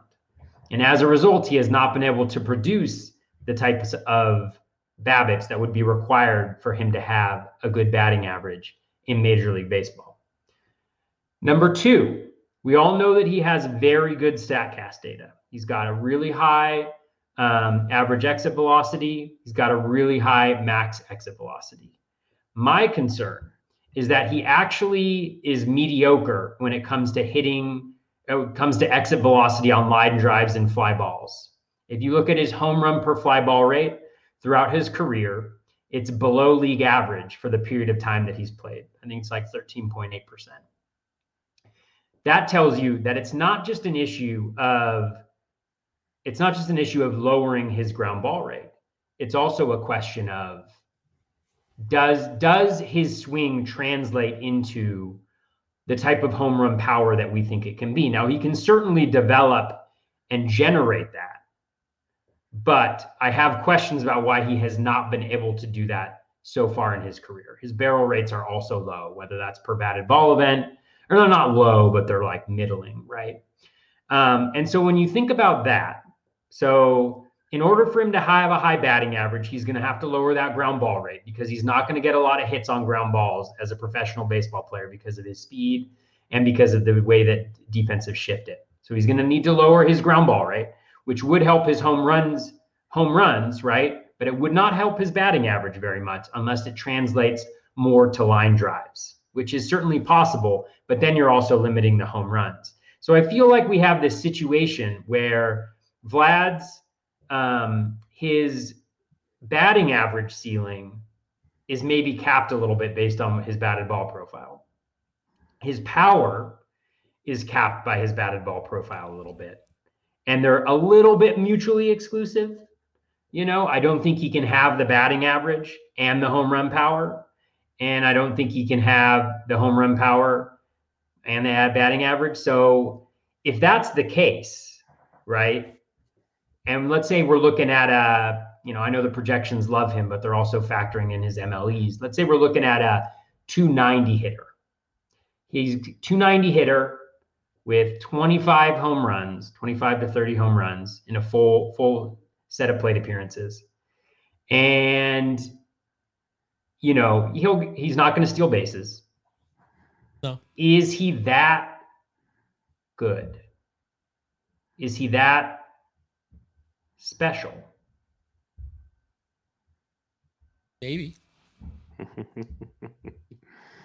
He's also very young still. He's very young. Toby will die on very the show. young. And I think it's clear he will.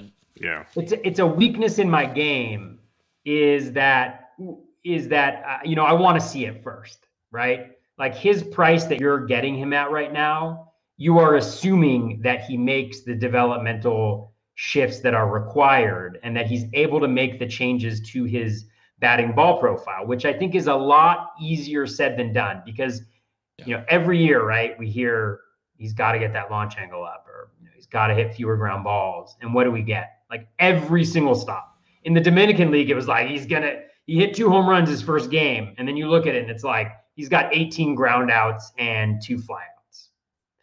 So I'll stop there. I'm just anti-Vlad Jr. and it's hurting some of my relationships in the fantasy baseball industry. There are people who I respect through and through, people that I love, and we're not on the same page. We've wagered money on Vlad Jr.'s outcomes. And there's somebody else who also said not nice things about people who don't believe in Vlad Jr. So, well, how can I put this? Some of the points you made are fair, and the ground balls are one of the first points that everyone brings up. It's a problem, but it could be corrected. There could be approach changes, and if we're aware of it, anything we're talking about on a fantasy baseball podcast, clearly, if he's not aware of it, at bare minimum, his coaching staff is, and the people around him, the advanced scouts, anybody else would be like, hey, dude, I don't know if you noticed this a lot. You hit a bunch of ground balls last year. You'd be like, oh, really? Man, I've just been so busy playing baseball, I had no idea. Now, that's probably ridiculous. The truth is, he's 21 years old. I think he's still 21. He'll be 22, and he's developing. He's made some mistakes. He also admitted directly in some interviews that COVID was a big deal to him. It caused him a lot of negative outcomes in his own opinion, and the fact that he didn't focus as much as he should have been when he first came up. And he kind of let it slide. He came up and said, I got this, and it didn't go his way. Now, that's not data. In terms of data, I think I can't really fight you that much because it speaks for itself. But if we look at the minor league data, there's a lot to like there still. And we also don't know what park he'll play in. There's a lot of unknowns here. So to make any certain judgments right now, even from either side, I think is somewhat risky at this point. And I think you're absolutely right. I mean, and I think that's the thing about fantasy baseball, right? Is, I believe in the data and the arguments that I made about why I think Vlad is overpriced at where he's going. But I fully recognize that I could absolutely be wrong. And it could be because the batted ball profile changes. It could be because the development happens that I'm waiting to see first before I buy into it.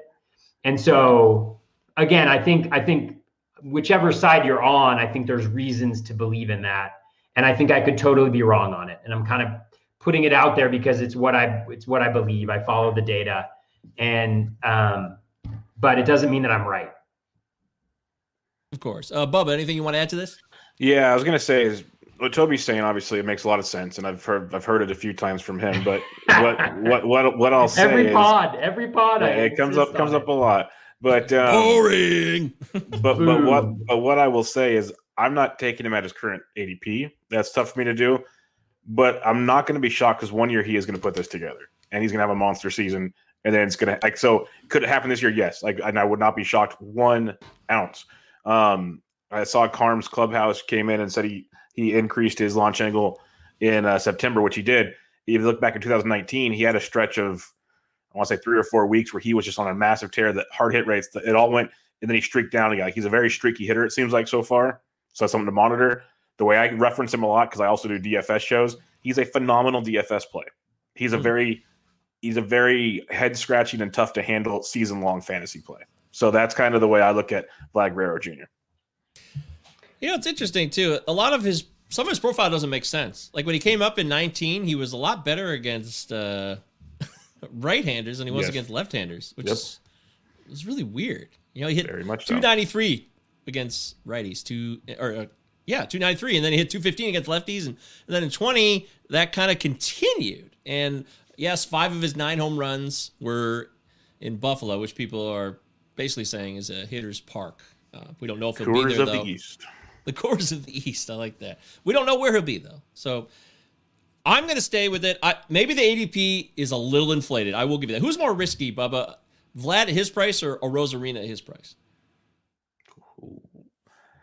I'm going to say Vlad, but I'm scared on both of them. We talked about Rosarina last night, actually, and I can't get behind his draft price as well because he's done it for, 3 weeks in the playoffs?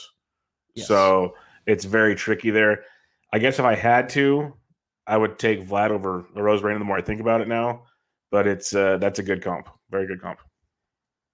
Toby? I would go Arozarena over Vlad. Arozarena has more ways to contribute. Never waver, Toby. Never waver. Never waver. Stick to your convictions. Arozarena can steal bases. You know, he can hit for power. There it is. There you go. Probably won't have access to maybe the same counting stats because the lineup won't be as good. The batting average, maybe slightly underneath, but the fact that he can steal over 20 more bases than Vlad can, I think, makes him, to me, a lot more of a surer thing. That is crazy. I mean, I think it is very interesting between these two guys. There's risk involved. They're both still young. They're both right in similar zones. I mean, Vlad's at 50, what did we say, 57? According information? 54, and then Randy Arozarena's at 55 right now, according to our latest NFBC ADP, which you can find since February 1st on NFBC.com. I would love to. I'm actually going to think more about this comp because I think they're both really intriguing and they both are in a spot where there's risk. I don't care what you say. Even if Randy Arozarena's profile is more wide-ranging and able to provide you more cat stats and filling it up the box, I still think that the pedigree with Vlad is too good. And I'm not, that's just because he's his father. It's what he showed us in the minor leagues too. So don't think it's like, oh, his dad's a Hall of Famer. That's why you're saying this. No, what we saw in the minor leagues, he tore the ball apart. He was killing it. He's getting 400.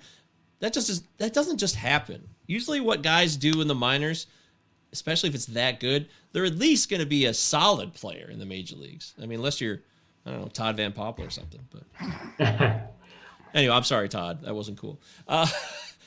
All right, let's get off this subject because I could talk about it for another half hour, and it's not cool to do so unless you want to get anything else in, Toby. Was there anything else you want to add to that? I was just going to say I haven't drafted Arozarena either, but Vlad's never really hit for that much power ever. I mean, his max number of home runs in the minor leagues was 20. And again, he was young at every single level. He's young at every single level, and that's one of the things that's special about what he was able to do in the minors. Mm-hmm. But I don't see, I mean, his ground ball rates, 46.8%, 48.6%, 57.1, 50, 39.4, 47, 48, so, and some of those are very small sample sizes. So he's always had this issue and he has never been able to overcome it. That's all I'm going to say. All right. You can have the final word. You're the guest. This is the Hey, it's Rico Palazzo Fantasy Baseball Podcast. We're talking about buttercups who are overinflated. Price is too high, and people will not pay for it. The people being Bubba and Toby.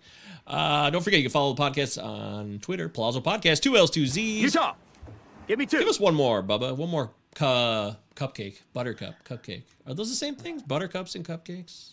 There are cupcakes with butter frosting, buttercream frosting. Maybe. Buttercream frosting. Give us one more, Bubba. One more buttercup. Mine's going to be a pitcher that I will have 0 shares of this season. Going to pick 45, which is way too steep for a 2-pitch pitcher, and his name is Tyler Glasnow. Can't wrap my head around it. It's cool. It's fun. Throws a good fastball. Strikes guys out. He also walks a ton. So keep that in mind when you're getting that gold peripheral going out there for your stat page. 14.2 K per 9 is great, but a 3.5 walk per 9, not good. The FIP's better than the ERA. Of course, people point to that. I'm going to cover all that there in a minute. But he had a 1.73 home run per 9, and that the biggest thing for me is the 2-pitch thing, and I can't stand it. That's why I've always been anti-Chris Paddock.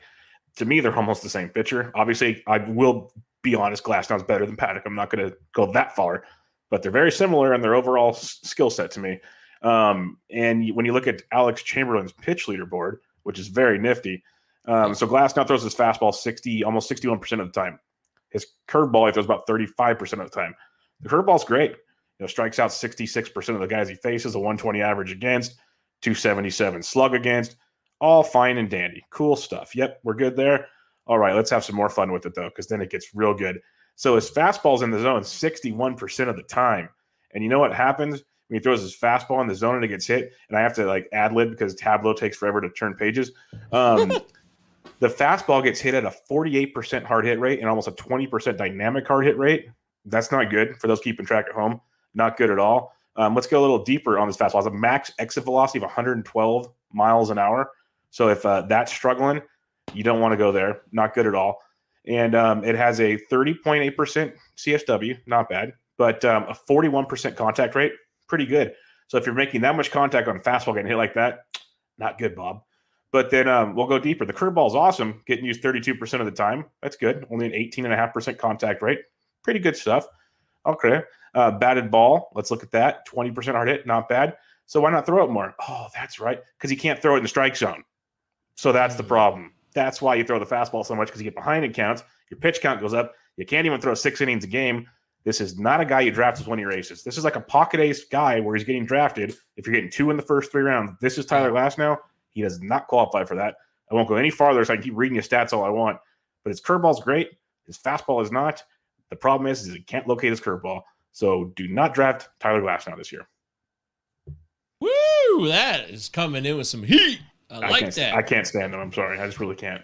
Hey, that's another guy that I don't draft. He's probably a great person. He's probably a great person. Let me quote. I can't stand him as a fantasy baseball player. He does seem like a good person. Yeah. Let me fix that. He seems like the women love him. He's very handsome. Remember that picture a couple months ago? He's like sexy. He's like a skinnier Syndergaard. If he started throwing bullpen sessions in basketball shorts and nothing else, they'd probably love him more.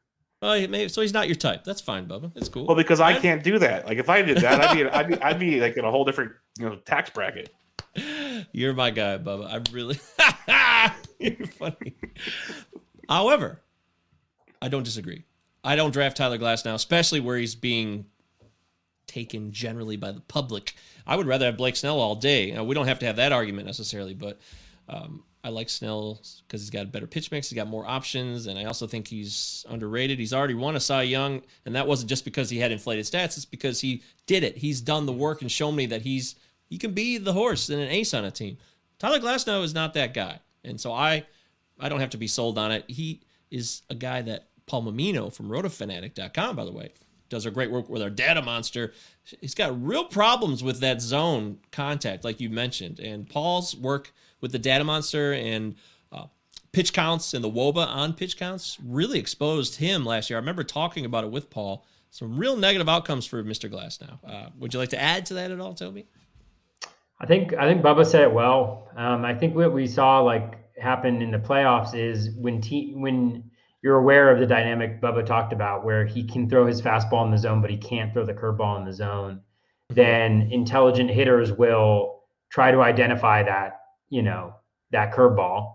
And I think he only throws the curve in certain counts too. Like he's very rigid in his usage of it. And so smart hitters will lay off of the curveball and wait for the fastball and eat on it. And he's obviously been very good. I mean, even when you look at the struggles with his in-zone contact, he still maintained, even though he had a higher than league average in-zone contact rate over his last 5 starts, he still managed a 37% strikeout rate. But yeah, I think for all of the reasons Bubba mentioned and the workload piece of that and just how inefficient he is, I'm not interested in him where he's going in drafts either. There it is, directly from the experts, guys. These guys are experts. That's our Build Me Up Buttercup segment. Too many overinflated players with prices that are skyrocketing, and we will not pay for them. We will not do it, not on this show. Now, maybe you would on your show, but this is our show, and we will not do it. So, Buttercups, that's a term I'll start pushing out there. We'll see if it sticks. It probably won't. My only other term I'd like to take credit for is turn into guy, which we've been pushing on the podcast, really. There's always somebody who wants somebody, particularly a prospect, to turn into that guy, Hey, so-and-so's going to turn into Ronald Acuna Jr., And meanwhile, you trade with them in dynasty leagues and you win titles while they're still trying to build and wait for that guy to turn into that guy, It's classic. Right? Oh yeah. Oh, very much so. Totally. Yeah. It's the always building their dynasty. Yes. Strategy in the dynasty. And it's like right when the guy's on the cusp of actually being useful, then they're traded for the next guy who's going to turn into yes that guy. Yeah, So, totally. Classic turn into guy. Can't get it off. It actually defines the player and it defines the manager. Like, I'm turn into guy. I'm always waiting for it. It has double meaning. It's funny. I'm sure it feels a lot better to win though when you've waited that long. No. Winning's not fun, Toby. That's why people don't want to do it in fantasy baseball. Actually, it's the opposite. And this is the Hey, it's Rico Palazzo Fantasy Baseball Podcast. We're talking about some fantasy breakdown information, stuff that's going to hopefully help you with your draft prep, which is right now, we're in the thick of it. Spring training's underway, and we're trying to give you guys players that you can avoid and players that you could find as a value. And that's what the next segment's about. It's the value zone. Now, I have to give a shout out to Zach Waxman and Eric Cross. I was on their show, and they're talking about the value zone. It kind of came up, and I was like, oh, that's the perfect idea for a song. Zach's like, dude, you should totally do value zone. So, here it is. Thought I'd give it a shot. Everyone loves talking value. So let's head into that zone. 10 rounds are done. Time to put my money on the line. Other days are passing. Sure, my guy will be mine. Right into the value zone. Right into the value zone. All right, so we're in the value zone now. Little Kenny Loggins, tribute to Top Gun. One of the best volleyball scenes in a movie of all time, as far as I know. Right? Goose and Maverick taking on Iceman. Not gonna happen. Oh, damn it! I forgot to download my. I was gonna download some Roadhouse clips because I can't believe Toby doesn't know what Roadhouse is, and I was gonna play some. I've never even heard of it before. Oh, it's such a great cult classic. Have you guys seen? Speaking of Kenny Loggins, have you guys seen Half Baked before? Yeah. Of course. Yeah. When there's looks like he's in. Dude, I've got this Kenny Loggins record, and he's like, it's a sign. He's like, I'll give you $1 for it or something like that, or like, and then he says it's signed, and he's like, okay, I don't want it, or whatever he says. It's great. That was a terrible representation of that scene. It's okay. I love it.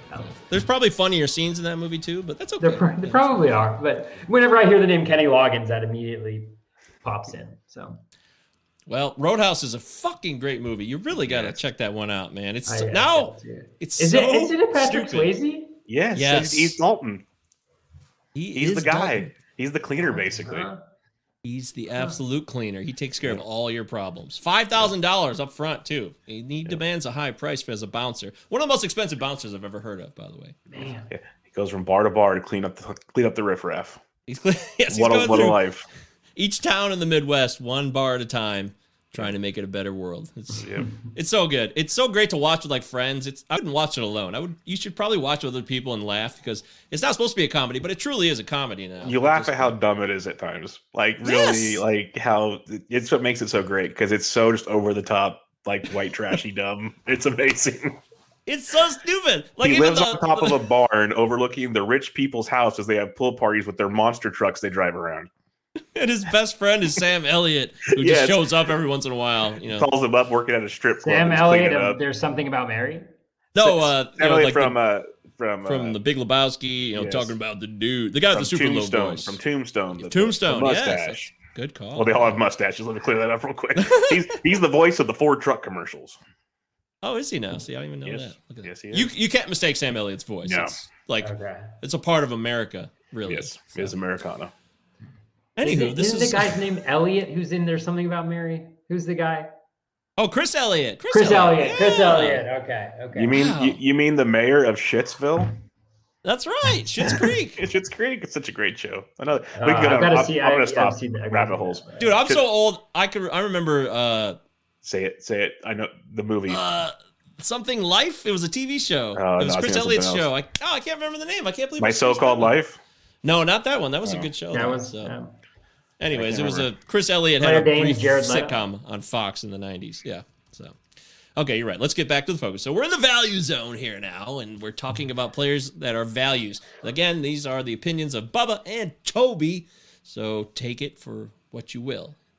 They do know what they're talking about. So let's start with Bubba this time. Why don't you give us somebody who you think is an incredible value based on where they're going with ADP, or you could put any spin you want on it, Bubba. The floor is yours. Well, the spin I'm going to use is one Toby brought up the other day on our podcast that made a ton of sense to me. Like, we were already huge fans of Marcus Semien because you have this like wave of shortstops going, and then it kind of drops off, and he's kind of sitting there and kind of feels like he gets overlooked. But all Marcus Semien does is hit towards the top of batting orders and hits, 20 plus home runs. It hits for a good average and steals a few bags. Like, projection sites have him for 10 steals and like 24 homers, hitting 260. And now he's in Toronto, going to be hitting towards the top of that Toronto lineup with the big guns behind him. Even Vlad Guerrero's there too, if you're curious. But so you'll have all that. And to top it off, the spin zone factor that Toby brought up that made so much sense is he's going to get second base eligibility. So he goes from one of the most polluted or deep positions to a position that we've admitted is deep, but it's not like sexy deep. It's not like Justin Timberlake. It's not bringing sexy back. But he brings this aspect of a high-end second baseman that you're going to get later on. So I think he's getting very undervalued, and he could be a game changer for you at your second base position that you're not drafting there quite yet. Wonderful. Love it. I literally drafted him as my starting shortstop in the last draft I just did, and I have no regrets about it. I'm all for it, dude. Good call. Mm-hmm. We think alike. I like how you think. So. No, thank you. Toby, how about you? Give us someone who has value to you as you see it. I'm not going to use any data in this one. Ooh. Computer ADP of 260. Ooh. Jose Leclerc. And the reason why I say Jose Leclerc, his name could be anything, really. He is a closer who has the role, who has decent enough skills, who has been good in the past. And he's going at pick 260, and he has access to saves, and he strikes people out, walks too many, but he could be totally a great closer. And I'd rather get him at 260 than I would, somebody who's James Karinchak at a higher ADP. Say it, James Karinchak, buried. James Karinchak. There you go. Raisel Iglesias? No. I mean, I like Raisel Iglesias. I think he's perfectly great pitcher. I'd just rather draft a bat there. Not you, Bubba? I like Raisel. Toby doesn't draft closers early very often. Not that he won't, but not very often. Isn't that what every analyst does, though? Because every analyst basically says, I don't pay for saves. Oh, I'll pay for Raisel. My thing when I'm doing my drafts, there's like 4 or 5 kind of locked in guys. If I can get one of them without overpaying, I guess, I want to get at least one if I can. But if not, I'll start just building up later. Like if you look at the labor draft on Tuesday night, it was really cool seeing the different ways some guys double tapped and got like a Liam Hendricks and a Chapman or something. I can't remember, but they double tapped and got 2 like elite closers. I think it was Steve Gardner. But then there's other guys. There's some teams that have like all backup really like closer situations. Like there was a whole different gamuts across the board. So all kinds of ways to do it, as they say. Fantastic. I can get down with that. Bubba, give me somebody who's got value in your heart. Now we're going to stay with second base because I mentioned earlier that it feels like it's not sexy, but it is deep. And that brings a Detroit Tiger to the forefront here. Jonathan Scope. He's supposed to be getting towards the top of the order. And he's a guy year in and year out that just doesn't get the love he deserves. And once he signed, his ADP is 316 since February 1st, but he's gone as high as 237 now, which to me is still a value for what he does. The dude just hits 20-plus home runs. He's done it from 2016 through 2019, 4 straight seasons at 21 or more. He scored 80 or more runs in 2.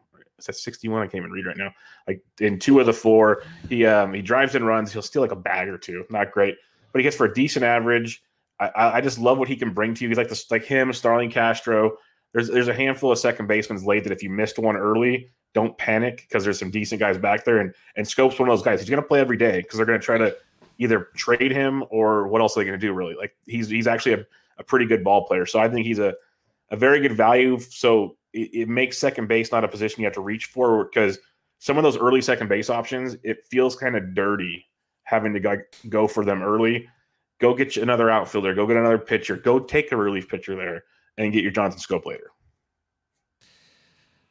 I can't think of a player that I'm less interested in terms of real world baseball, and he's on my team again, Jonathan Scope. But you're right.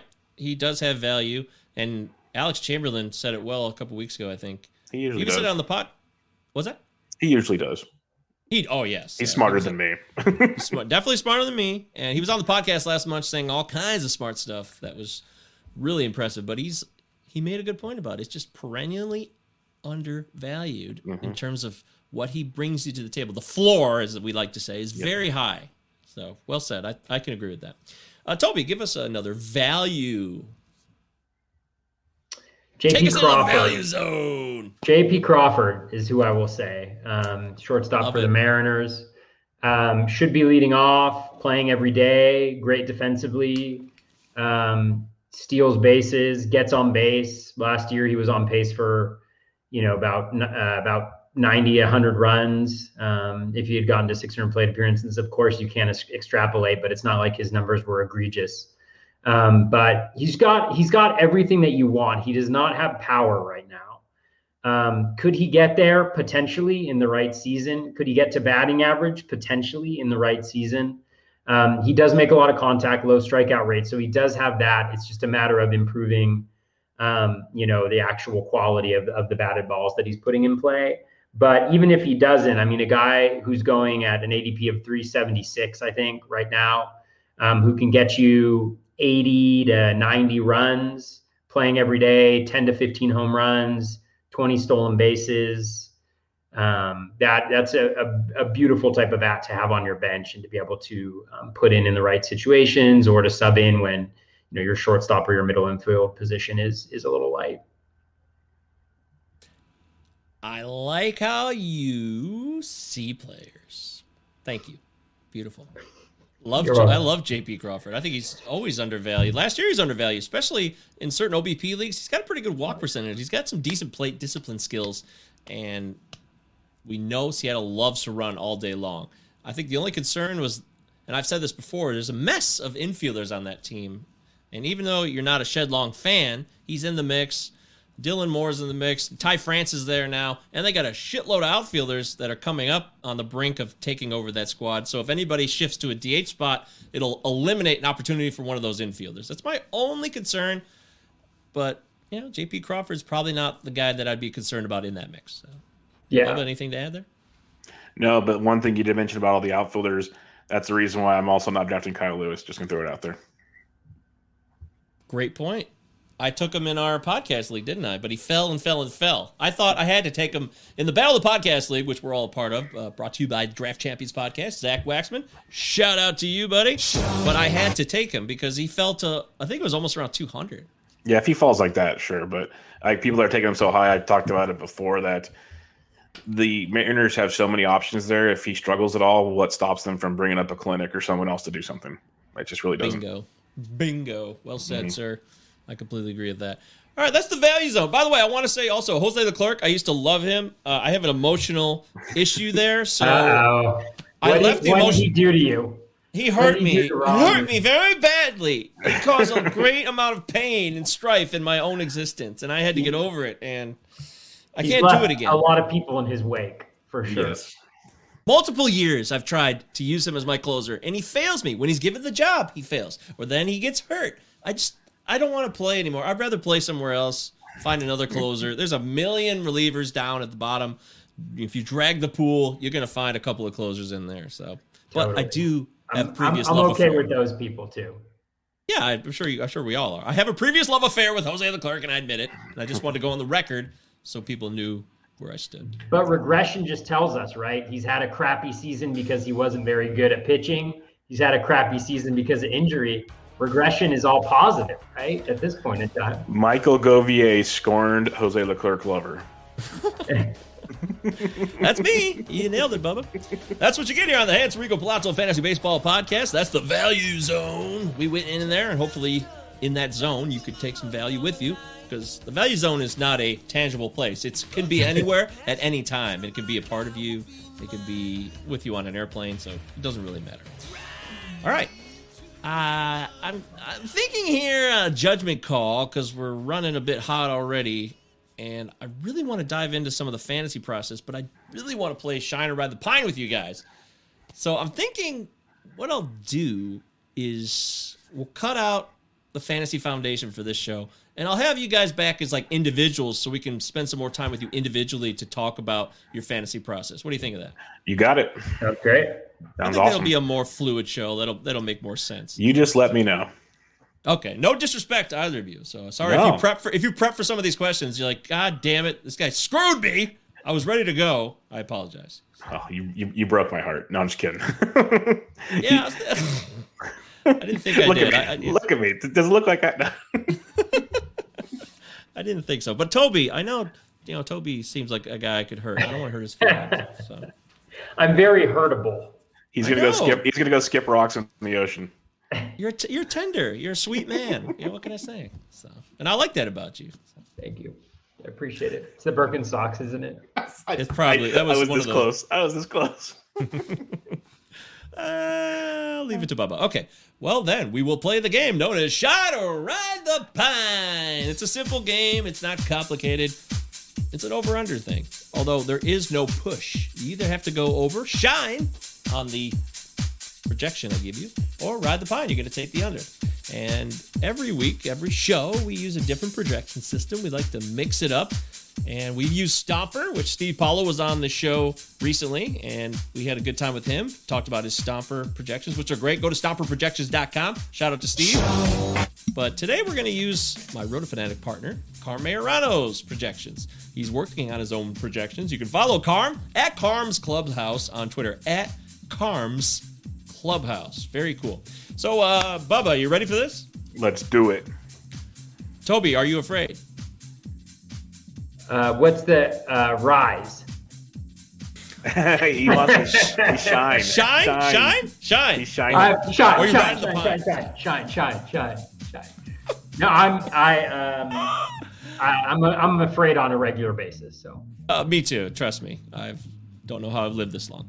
Okay, so we'll do some hitters, and then we'll switch to pitchers. So first up, let's start with a guy who can crush the ball. You may know him from some classic hits on the Minnesota Twins. His name's Miguel Sano.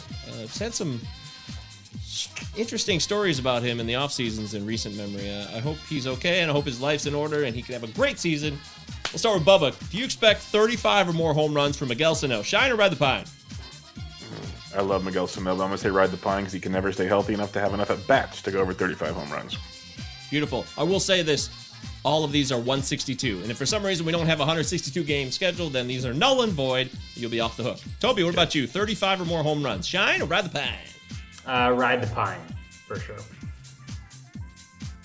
It seems like he hit 34 home runs in what, like 100 games? 2019? He's good. How many times has he hit 35 home runs, though? Zero? Yeah, not very Zero. much. That's true. Zero. You're right. Because that was 34 in like 105 games, I think. Yeah. Okay, that's fine. Colton Wong, he's a new member of the Milwaukee Brewers. A lot of excitement around Colton Wong. Could he do this? Let's go with runs. Will he score 86 or more runs? Toby first. I'm going to go under 86 runs. Ride the pine. Hey, you're getting the lingo, man. I'm impressed. Not a fan. Not interested. Okay. I see. Yeah, I'm a big fan, and we kind of disagreed on this on our middle infield show, so I'm going to go shine. I think leading off in that offense, Colton Wong's OBP skills, he's scoring close to, I'll give him 95 runs this year. We assume he's hitting in the top of the order, right? He should be leading off, barring something really stupid happening. What's the most number of runs he's ever scored in a season? I'll let you know. I'll take a guess. I already have it. I'll say 77. 71. But this is where our fun begins. Is he hasn't really played a full season before, not because of injury, because they didn't let him, but now he can. But Toby's he has to see it he first. wasn't leading off back then either. Interesting. Right, we know what Toby's. He's got to see it first. Oh, I know. Toby's got a believer. He has to see it to believe it. So when There's Jorge nothing more Soler, dangerous than overconfident. We are playing a fantasy game, but he has to see it to believe it. right? That is an interesting dilemma. Wow, how ironic. So when Jorge Soler hit 48 home runs a couple years ago, you had to see it to believe it. He did not roster Jorge Soler there, I bet. I didn't either. I had him in a couple places. Yes. Yeah. I mean, like if you had said a projection of 25 home runs for Jorge Soler that year, I would have said ride the pine too, right? But the question isn't whether you get them wrong or you get them right. It's whether you more often than not will be fair. That's fair. A positive winning percentage overall, and over it depends 50%. on, yeah, and it depends on also like, yeah, it depends on where you're drafting and things like that as to whether you, it's okay to believe in that ceiling or not for me. All right. Brian Reynolds, he's an outfielder for the Pittsburgh Pirates. The Pittsburgh Pirates were atrocious last year on offense, just god awful. But this season, in 2021, can we expect a 279 or better batting average? Bubba. I'll go Shine. He's a good average hitter. I'll give him higher than 279. Kobe. This is very difficult for me. Because he's a Brian Reynolds fan. I'm a Brian Reynolds fan. I also believe in projections. I am going to go. Not asking him to hit 300 here. Just I'll shine. 279 or I'll better. go with Shine. I'll go with Shine. I'm going to join both of you guys. I don't really believe that, though. I don't. Okay, well, as long as you said that, that's fine. Yeah, I'm shining it too. I'm going to let it shine. Nick Senzel. There's some buzz that Nick Senzel's going to break out this year. Could it be this season? Well, who's to say? But do you agree, Toby, with 18 or more steals this year? 18 or more? Way under is what I would say. So he's way riding the pine at the very end of the bench. He's riding the pine like he may not even be on the pine. Like one cheek is off of the pine and one is on the pine. Or he's just demoted to the minors outright. It's just, yeah, exactly. He's just, for sure. Bubba? Like if he played every day, it'd be interesting, but he's not. So give me ride the pine. He's got a better chance of getting benched with Bubba than, doing this. Good. See, that works. I like that. Jock Peterson is now a Chicago Cub, and he is known for his power. Toby, 31 or more home runs. 31 or more. Ooh, I ride the pine. Good. No way, huh? Not feeling No, I mean, I think he can get there, but, I mean, Chicago is a much more difficult place to hit a home run than Dodger Stadium, although you could check that out on the Park Factors. Yeah, that's right. Because of the wind, because of the weather, and just because the ballpark actually doesn't play like it's always thought of as a little ballpark, but it's never it's a really good pitcher's park actually. So I think there's that. And I think the most home runs he's ever hit in a season was maybe 32. 36. Was it 36? So you're essentially asking him to do something that he's, done one other time in his career. Never done before. Okay. Well. Yeah, I mean, it's not even that he hasn't done it before. It's just like if you look at where he generally lands, there's so many things that need to get right for him to hit 31. Like he's got to be healthy. He's got to not be platooned. He's got to. Fair enough. I respect you, Toby, and you are free to your. Are you sure? There. Yes. Okay. The more tender and sweet you are, the more I respect you. Because these days, real men cry. Damn it. All the time. Damn right. David Dahl is a former Colorado Rocky. He's a Texas Ranger now. Will he have... I wanted to go with home runs, but I'll go with how about average? 277 or better average this season, Bubba? Ride the pine. Really? He can't even hit 277? He can't stay healthy enough to hit 277. That's the sad part of it all. Like, I'm a big David Dahl fan, but he couldn't do it in Colorado, so I don't see it happening in Texas. Kobe? Ride the pine. Yeah. Strikeout issues, heavily reliant on a high BABIP, which was buoyed by the ballpark. Coors. I've heard about Coors Field, yes. In fact, we should play the siren for Coors. So we always play the siren for... When somebody says Coors Field, I've been siren. That and small sample size. Yes, right, Bubba. Thank you. Usually, the sirens for small sample sizes in 2020 cliches, but we should have a Coors Field cliche because it's part of the lexicon. It needs to be like the danger, Chernobyl alarm or something. Yeah, or the wrap it up from the Chappelle Show. Remember that? Oh, there you go. There you go. J.D. Davis of the New York Mets. Currently, he's still a New York Met as of today. He's got a nice bat. Can J.D. Davis have an OBP, though, of 346 or better, Toby? 346 or better. Ride the pine. Man. I think I haven't had J.D. Davis on a ton of teams, but I don't think he has a particularly high walk rate. Okay, Bubba? Yeah, I'm going to go with Ride the Pine as well. He did improve his walk rate in 2020, which is good to see. 2019 had a good OBP as well, but before that, not so hot. I'm going to go Ride the Pine, but I might regret that one. Boy, that is interesting. I have him in my home league as an OBP league. Shout out to the BYB guys out there. And we have OBP as one of our 5x5 categories. It's head-to-head, too. It's a total nightmare, but I liked him in OBP league, so... Well, he's got good OBP numbers. Even the projections have him over your number, which I didn't think he was that good at OBP, so maybe it's something worth looking into more. That's fine. I think they're all the ones I have are under. Yeah. Wah! See, strong men also cry. I'm crying. I'm so annoying. That's fine. We're supposed to disagree on this show, damn it. Otherwise, it would just be boring. I like J.D. Davis, though, and even if J.D. Davis gets traded, I still like him. I like J.D. Davis. I'm a fan of him.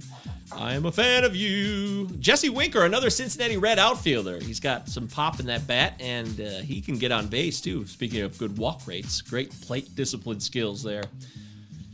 Bubba, can we expect a 381 or better OBP from Jesse Winker? That's a good one. He's got a great OBP. Oh, man, that is tricky. I want to be optimistic, so I'm going to go Shine. But, man, it's a high OBP. I'm going to go Shine. I'm going to give him a chance. He's got the skill set to do it. I'm going to shine that with you. He has a very good skill set to do it, so I'm going to go Shine. I'm shining it, too. By the way, I shined J.D. Davis, if I didn't make that clear. Toby, how about you here? 381 OBP or better? I'm riding the pine on this one, guys. I'm sorry. Yeah, I know. It's too high a number for you. It's not your style, you know? The projections don't agree. I haven't looked at the projections. I mean, I don't know. 381 OBP. I mean, that's got to be like, top 5% in the league. He usually is. He's that. I mean, that's his style. I mean, OBP 375, 405, 357, 388. Now the projections are all lower, but those are his last 4 seasons. Yeah. Career OBP of 380, so it's right on the mark for his Ooh, yeah. I mean, yeah. Okay. So it's close. It's close, but I'll always. You're still on the bench, under. though. I'll always take the under. That's fine. It'll make this segment a lot quicker then. We'll just. All right. Toby under next. Okay. Toby Ride the Pine next. Toby Ride the Pine next. Oscar Mercado. How about Oscar Mercado? Here's a guy that is of interest to some of you. Can we expect Oscar Mercado to steal 17 or more bags this year? Toby. It's tough. This is a tough one. I mean, just say it. Just say it. Come on. I'm going to go with Ride the Pine. Ride the Pine. You like him, though, don't you? I like him okay. I like him where he's going in draft, but I think the challenge with a counting stat-related stat is it requires him to have playing time. And I think there's enough question marks about him having access to regular playing time that 17 stolen bases becomes a little bit of a challenge. I think when you extrapolate his projection to 600 plate appearances, it's like 20 stolen bases. So does he get 600 plate appearances, though? Maybe. I mean, that outfield's a joke. So. It's potentially, yeah. What about you, Bubba? What do you say? I've been living on potential, so it's okay. Me too. Shine. We're shining here, folks. I talked about him in the outfield that as a late round stolen base target, and this is why I think if he does play every day, he'll get you 20+ bags. Just give me Shine. Yeah! I'm going to shine it, too. Do you guys know who Oscar Mercado could turn into? Randy Rosarena. Randy Rosarena. He could turn into, There it is. You did it, man. He could turn into it. Butt love loving. That is fantastic. I love that. That was a great call. I'm so proud of you, Toby. You just made my day on the show. Thank you. Oscar Mercado. He's a fun guy. Hopefully he has a fun season and he turns into Randy Rosarino. Austin Riley is a third baseman for the Atlanta Braves. Austin Riley, 31 or more home runs this year. Bubba. That's a good one. Man, I'm just like too optimistic on so many of these guys. And like Toby always says, it comes into playing time. We're going off. This is if he plays in 162 games, like you're saying. So I'm going to go with Shine. I think if he plays every day, he will go over 31. So Toby, you can say Ride the Pine. Now go. Yeah. There it is. He said, Ride the Pine. Ride the Pine. I'm gonna ride the pine on that. I don't believe that he'll hit 31 this year either. Although he could hit like 28. So, but that's not 31. Yep. Old man Miguel Cabrera, my Detroit Tiger, the albatross of a contract. This is someone Toby likes, so yeah, this is you got one.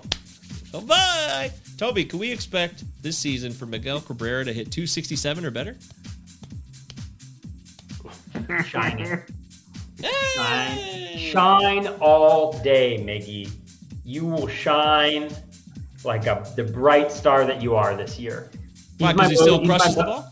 He's the player that I have on the most percentage of my teams. I have him on every single one of my teams except for one so far out of 12. Is that mostly utility? Yeah, he's util only, but Hinch has talked about how they want to play him at first base at least a little bit.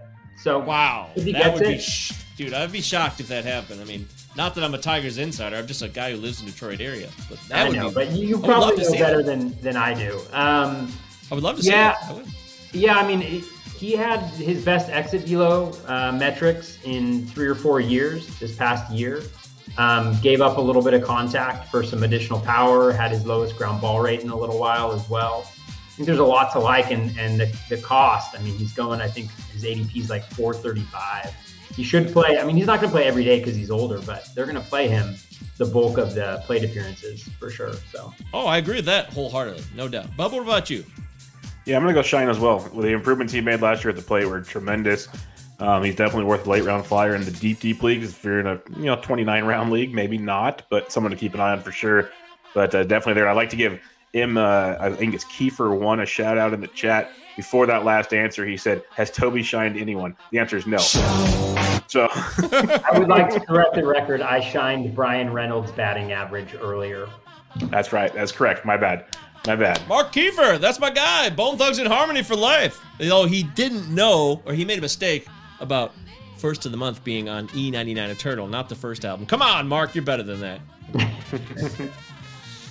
It's a good call. Shout out to Mark Kiefer, good guy. Even though we already shouted it. Thank you, Bubba. Good call. You're paying attention to the chat while I'm diving deep into these projection numbers, trying to quiz you guys. I appreciate that. Co-hosting duty. See, it's good to have people who have experience hosting on your show. That's what I do. They make everything run. Hey, dude, I'm impressed. How about this guy? We're switching to pitchers now. Alex Cobb. He's no longer in Baltimore. He is now on your coast, guys. West Side. World fucking wide. Let's see. Can you really believe this? A 4.01 ERA or lower this year. Alex Cobb. Bubba. Ride the pine. I'm not elaborating on that at all. Ride the pine. I know he made improvements last year. I've seen the arguments for it. Ride the pine. Ride the pine. Yeah, there you go. Yeah. I'm going to ride the pine on that as well. That is a bit optimistic for me. A little too. No offense, Carm, if these are your projections, but I'm not gonna go down on the Alex Cobb ship of all ships if I have to pick a ship to go down on. Michael Pineda. Michael Pineda is a Minnesota Twins, and he came back after some suspension issues and had a little bit of a late run in the short season we had last year. Can we expect Pineda this year, hopefully in a full season, to give us an 8.5 K per 9 or better, Toby? 8.5 K per 9. 8.5 K per 9 or better? I'll shine that. Yes. Hey, all right, Bubba. I will shine it. Yeah, I'll shine it. I'm a big Pineda fan. I think he's got big K upside and going a little too late in drafts. I like him quite a bit. Hey, that's a clean sweep of shines for us. I will join you guys on that. Well done. I would love to see Pineda have a 9.5 or a 10 K9. That'd be great. Mm-hmm. Kevin Gaussman. This is a guy that I'm not drafting, but everyone's falling in love with again, and I never understand it, but hey, we'll do it anyways. Kevin Gaussman. Can we expect him to provide a whip now, of 1.23 or lower, Bubba? Ride the pine. I'm sure his splitter's great, but you can lose a splitter very quickly. And if he loses that, then he's not much of anything. So I'm going to go ride the pine. Toby, what's it going to be?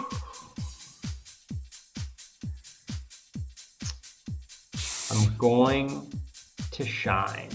Wow. Impressive. Wow.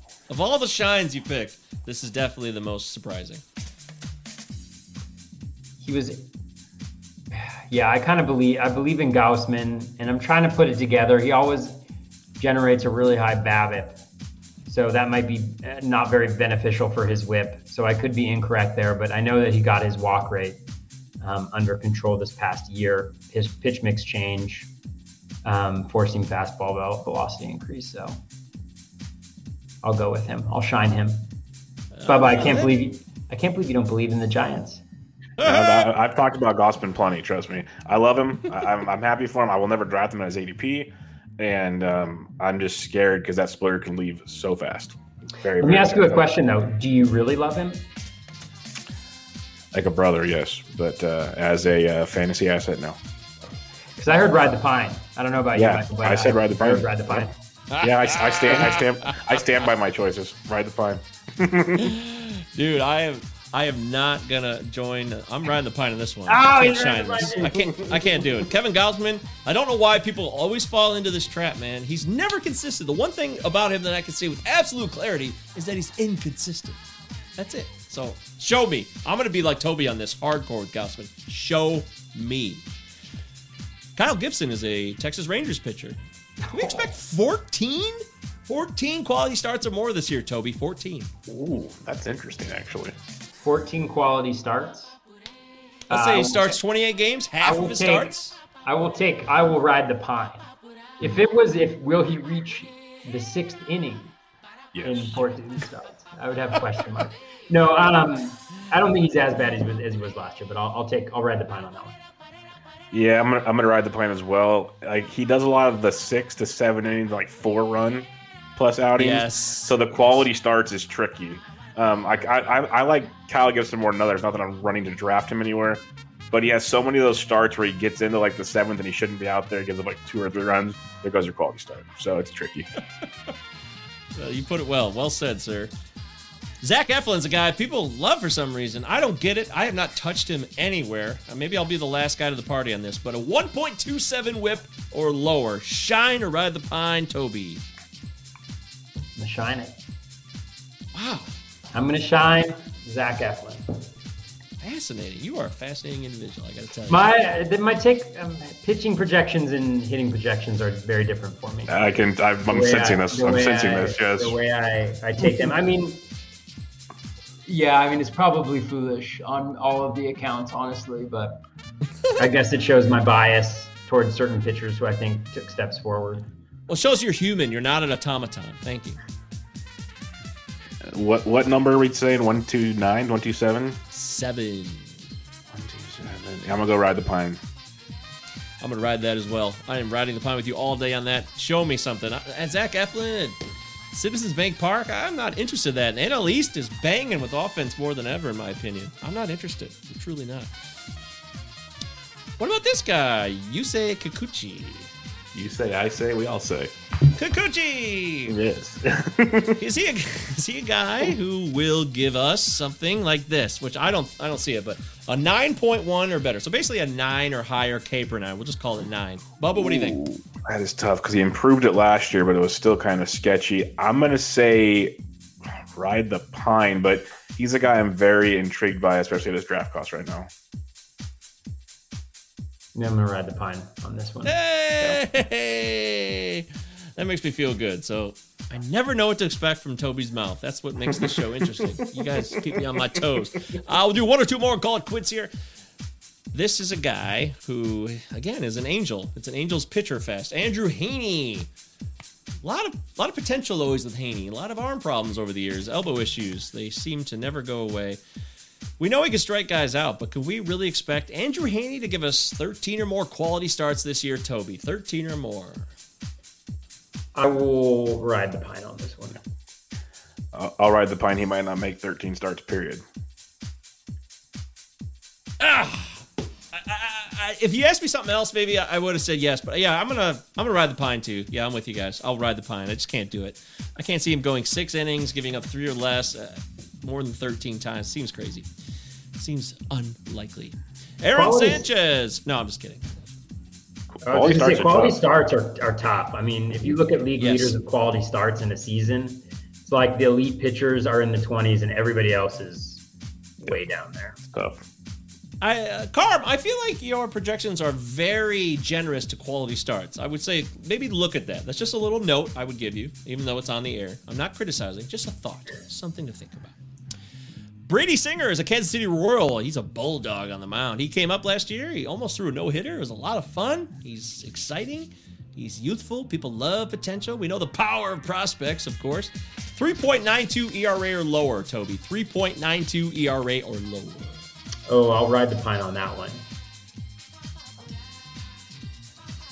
But you know who he could turn into? Jacob deGrom?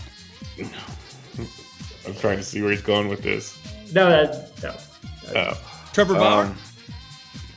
That'd be a similar situation if you go from like a 4.2 to a 3.6 and keep going back and forth. Yep. I'm gonna go Shine out of pure optimism, and a lot of it has to do with that division he pitches in, because he needs to play the Tigers that much. But it's not a comfortable one. I'm going to Shine it too, man. And I actually think the division's underrated offensively, outside of the Twins and White Sox. Yeah, you're a homer though, so it's cool. Yeah, you're right. I'm just kidding. No, you're not. Call me out, damn it. Call me out directly, and I will face up to my crimes always. But yes, I am a homer as well. All right, finally, the last one. Close it out. We're going with the guy, Nathan Eovaldi, who is recently. Just shine it all. Shine it all. Bubba's going to shine this one. Yeah, all of it. Whatever you say, just all of it. Can't be too generous on this one. Okay, well, let's just...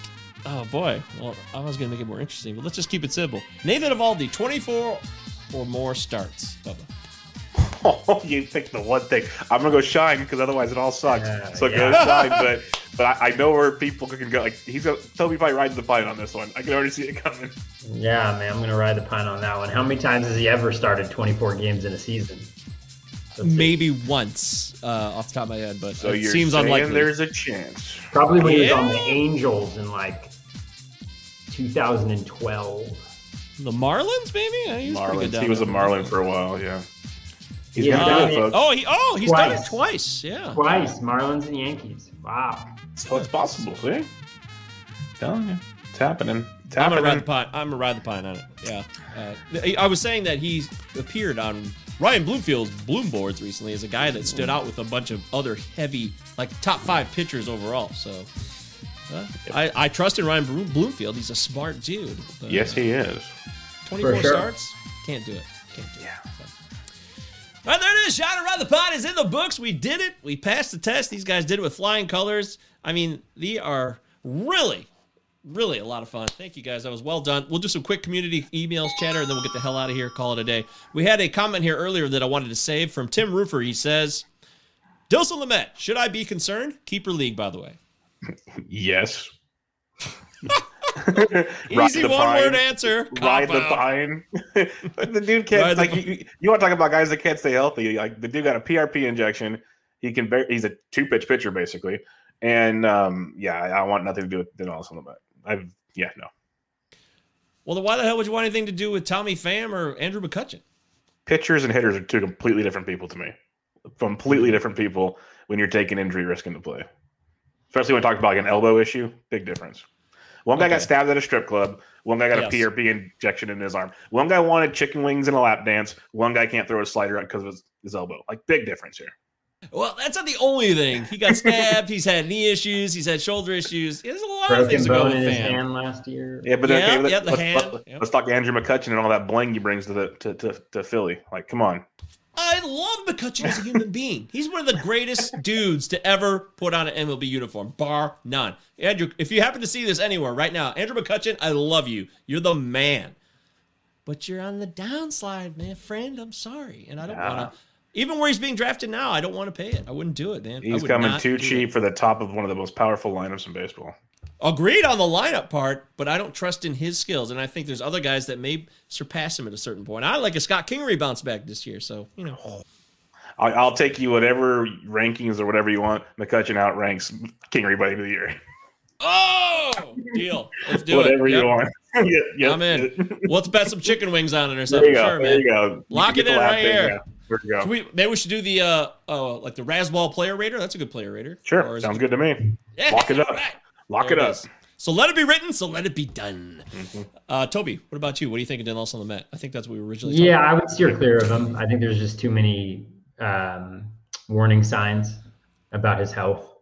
And it's coming out more and more. Like San Diego, they've said that he's okay throughout the offseason. San Diego. Yeah. They've said that he's doing okay. They've kind of been like, oh, it's not bad. But now it's coming out that they really don't know how he's going to do until he tries to pitch. And they don't need him, with that rotation. And he's really good. I think if he pitches, he'll be really good. So if it's in a keeper league, I would hold on to him if you can, unless there's really rigid keeper rules. But yeah, I'm not too confident in him this season. Well, there's always rigid keeper rules. You can never tell for sure. You gotta stay true to the game and follow your league settings to make sure you always know what your league is about. That's one of the key aspects that I overlooked last year when I joined TGFBI for the first time. Made some huge mistakes, which I talked about recently on, by the way, the TGFBI podcast with Justin Mason and Danielle Salinger, which was a lot of fun. We had a great time. Just like she got us back to the basics of why did we start playing the game in the first place? And it was a really cool idea, and I'm really glad she's doing that with the blog and the show. So make sure you guys check that out if you get some time. Let's see what else we have here. I think that was pretty much it. Apparently nobody wanted to ask you guys because they follow you so hardcore on your shows that they already asked you all the questions. Here's one. There's a Dave and Buster's. If Bubba and Batflipped opened a B&B, what food and attractions would they be at their restaurant or place of business? So if there's Dave and Buster's, why not B&Bs? That'd be kind of fun. I've always wanted to have like a sports bar, so that'd be kind of fun. Yeah. Batflip and Bubba's. That would work. I like that. That'd be fun. If I had to pick one game from like a Dave and Buster's, I love skee ball. Like bring on skee ball. That would have to be an attraction. Never gets old. No. Yeah, I love that. I actually had a buddy who ran a restaurant/bar that had a bunch of video games in it. It was just like an arcade bar. But a lot of like old school ones, like NBA Jam, and I love the hoops. Yes, I love the hoops. Not Top Golf. What's the spin golf? I'm blanking all of a sudden. Golden Tee. Golden Tee. I spent many a pitcher of beer at a bar, the Grad in Davis, playing Golden Tee in the corner. Oh, the Grad in Davis. Yes, many. You're one of those guys. You were that guy. Okay. Yeah. $5 pitchers of beer in the corner playing Golden Tee. Yep. I know you. Yeah, I know who you are. I saw you playing that game all the time. I never played it. Never once. Yep.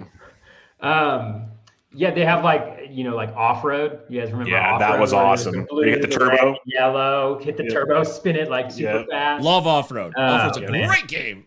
Cruising Batman, America, like all that stuff. So we'd probably go there. There would be a lot of vegetarian options available. A lot of seafood would be available as well. Don't panic. I'll control part of the menu too, people. It's okay. Don't panic. I used to live in Maryland. I love seafood. I miss it so much. Oh man, seafood's. Yep. Seafood's good. But I like a burger too and a steak, of course. If you saw my video the other day, I do enjoy steak. So. You like chicken too? Chicken. Yeah, I saw that one. Right. Yes. Apparently, I have to do all my videos near the stovetop for the rest of my days. I'm screwed. I should have picked something easier, like lounge chair or something. Oh well. Oh, there it is. Okay, that's fun. Yeah, that was from D. Mendy, by the way. Shout out to my boy D. Mendy. I love you. So those are some fun questions. Good times. And, one last thing. This is from Jason from our email. He says, would you keep Rendon or Arenado? And there's no – it's a head-to-head league. That's all it says. That's a good one. I'd keep Rendon. Yeah, I have Rendon ranked ahead of Arenado, so I'll take Rendon as well. Yeah, I think as long as it's bad, even in an OBP league, I think Rendon is better. Yeah, in that, definitely, especially head to head, he's going to be more consistent than Arenado will. So, me Rendon. Okay, I think there's math. Yeah, it seems like we're sleeping on Rendon now. Like he kind of just went to a new place, got paid a shitload of money. It was a 2020, it was a goofy season, short sample size, blah blah blah. But he's an all-star. He's a really good player, and he's not done. So I think I like where he's at now. I think it's a value zone. Okay, that's it. The show's over. We got to end it. These people have to live their lives. They have things to do. It's been a tremendous honor. It really has, man. Getting to know you guys, talking about a bunch of dumb stuff and some baseball all at once is something that I appreciate. Thank you so much for your time. Let's do the end of the podcast spiel. Bubba, you go first. Yeah, thanks for having me, man. It was a lot of fun. Always fun chatting it up, baseball and whatnot. So just find me on Twitter @BDintric, Bench with Bubba podcast, writing at Rotoballer and Fantasy Sports DJs. Come check out all the goodies. Yeah, just a huge thank you for inviting us on. It's been a lot of fun. Have enjoyed it a lot. I'm sorry that I'm a little bit negative. I'm a little bit ride the pine-ish. How dare you? I know. God. But I on Twitter @BatFlipCrazy. Podcast is called BatFlipCrazy Fantasy Baseball. But yeah, check me out on Twitter if you are interested. Thanks so much. Fantastic. There it is. All right. Well, these are the guys. They know the game. Make sure you follow them on Twitter, everywhere. Listen to their podcast. They are at least as smart as me, if not probably a bit smarter. And they have a lot more experience, so I'll give them that for sure. And that's why we have them on. We learn. And I'll have both of them on individually down the road where we can get more inside their fantasy process when we have a little more time to do that. So less hijinks. Anyways, I'm Mike Govier. I'm one of the hosts of the Hey, it's Rico Palazzo Fantasy Baseball Podcast. 2 L's, 2 Z's on Twitter. Don't forget you can follow the show on all the standard social medias. Please give us a 5-star rating on Apple Podcasts with a review would be really, really great. Kind of boosts the profile of the show. And don't forget, we have the Listener League. It's wide open. I put the link in this chat. It's also on my Twitter feed and the Palazzo Podcast Twitter feed. You can click on it. The first league is officially filled up, but we're going to do as many leagues for as many people want to join. 15 teams, standard 5x5 Roto, draft champions, minimal maintenance, no in-season maintenance beyond setting your lineups. It's all you got to do, so it's not like a huge commitment. Don't forget that. And lastly, sorry to Deary. I'm sorry your internet didn't work. We'll see you next time. That's it. Don't forget, RotoFanatic.com. We're part of the RotoFanatic Podcast Network. Check out my new article with me and Matt Williams arguing about Chris Bryant. High, low, high, low. RotoFanatic.com. Carmen Arano, Paul Mamino, Mike Carter, Mr. Doctor, Dave Funnel, Davey Lou, everybody. Crosby, Spencer, Matt Williams, the whole crew. Everyone's great. Thank you so much. I'm out of here. Godspeed, everyone.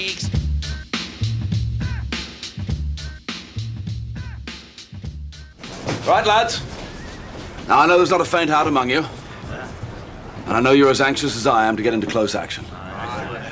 But we must bring him right up beside us before we spring this trap. That will test our nerve. And discipline will count just as much as courage. The Acheron is a tough nut to crack. More than twice our guns, more than twice our numbers. And they will sell their lives dearly. They mean to take us as a prize. And we are worth more to them undamaged. Their greed will be their downfall.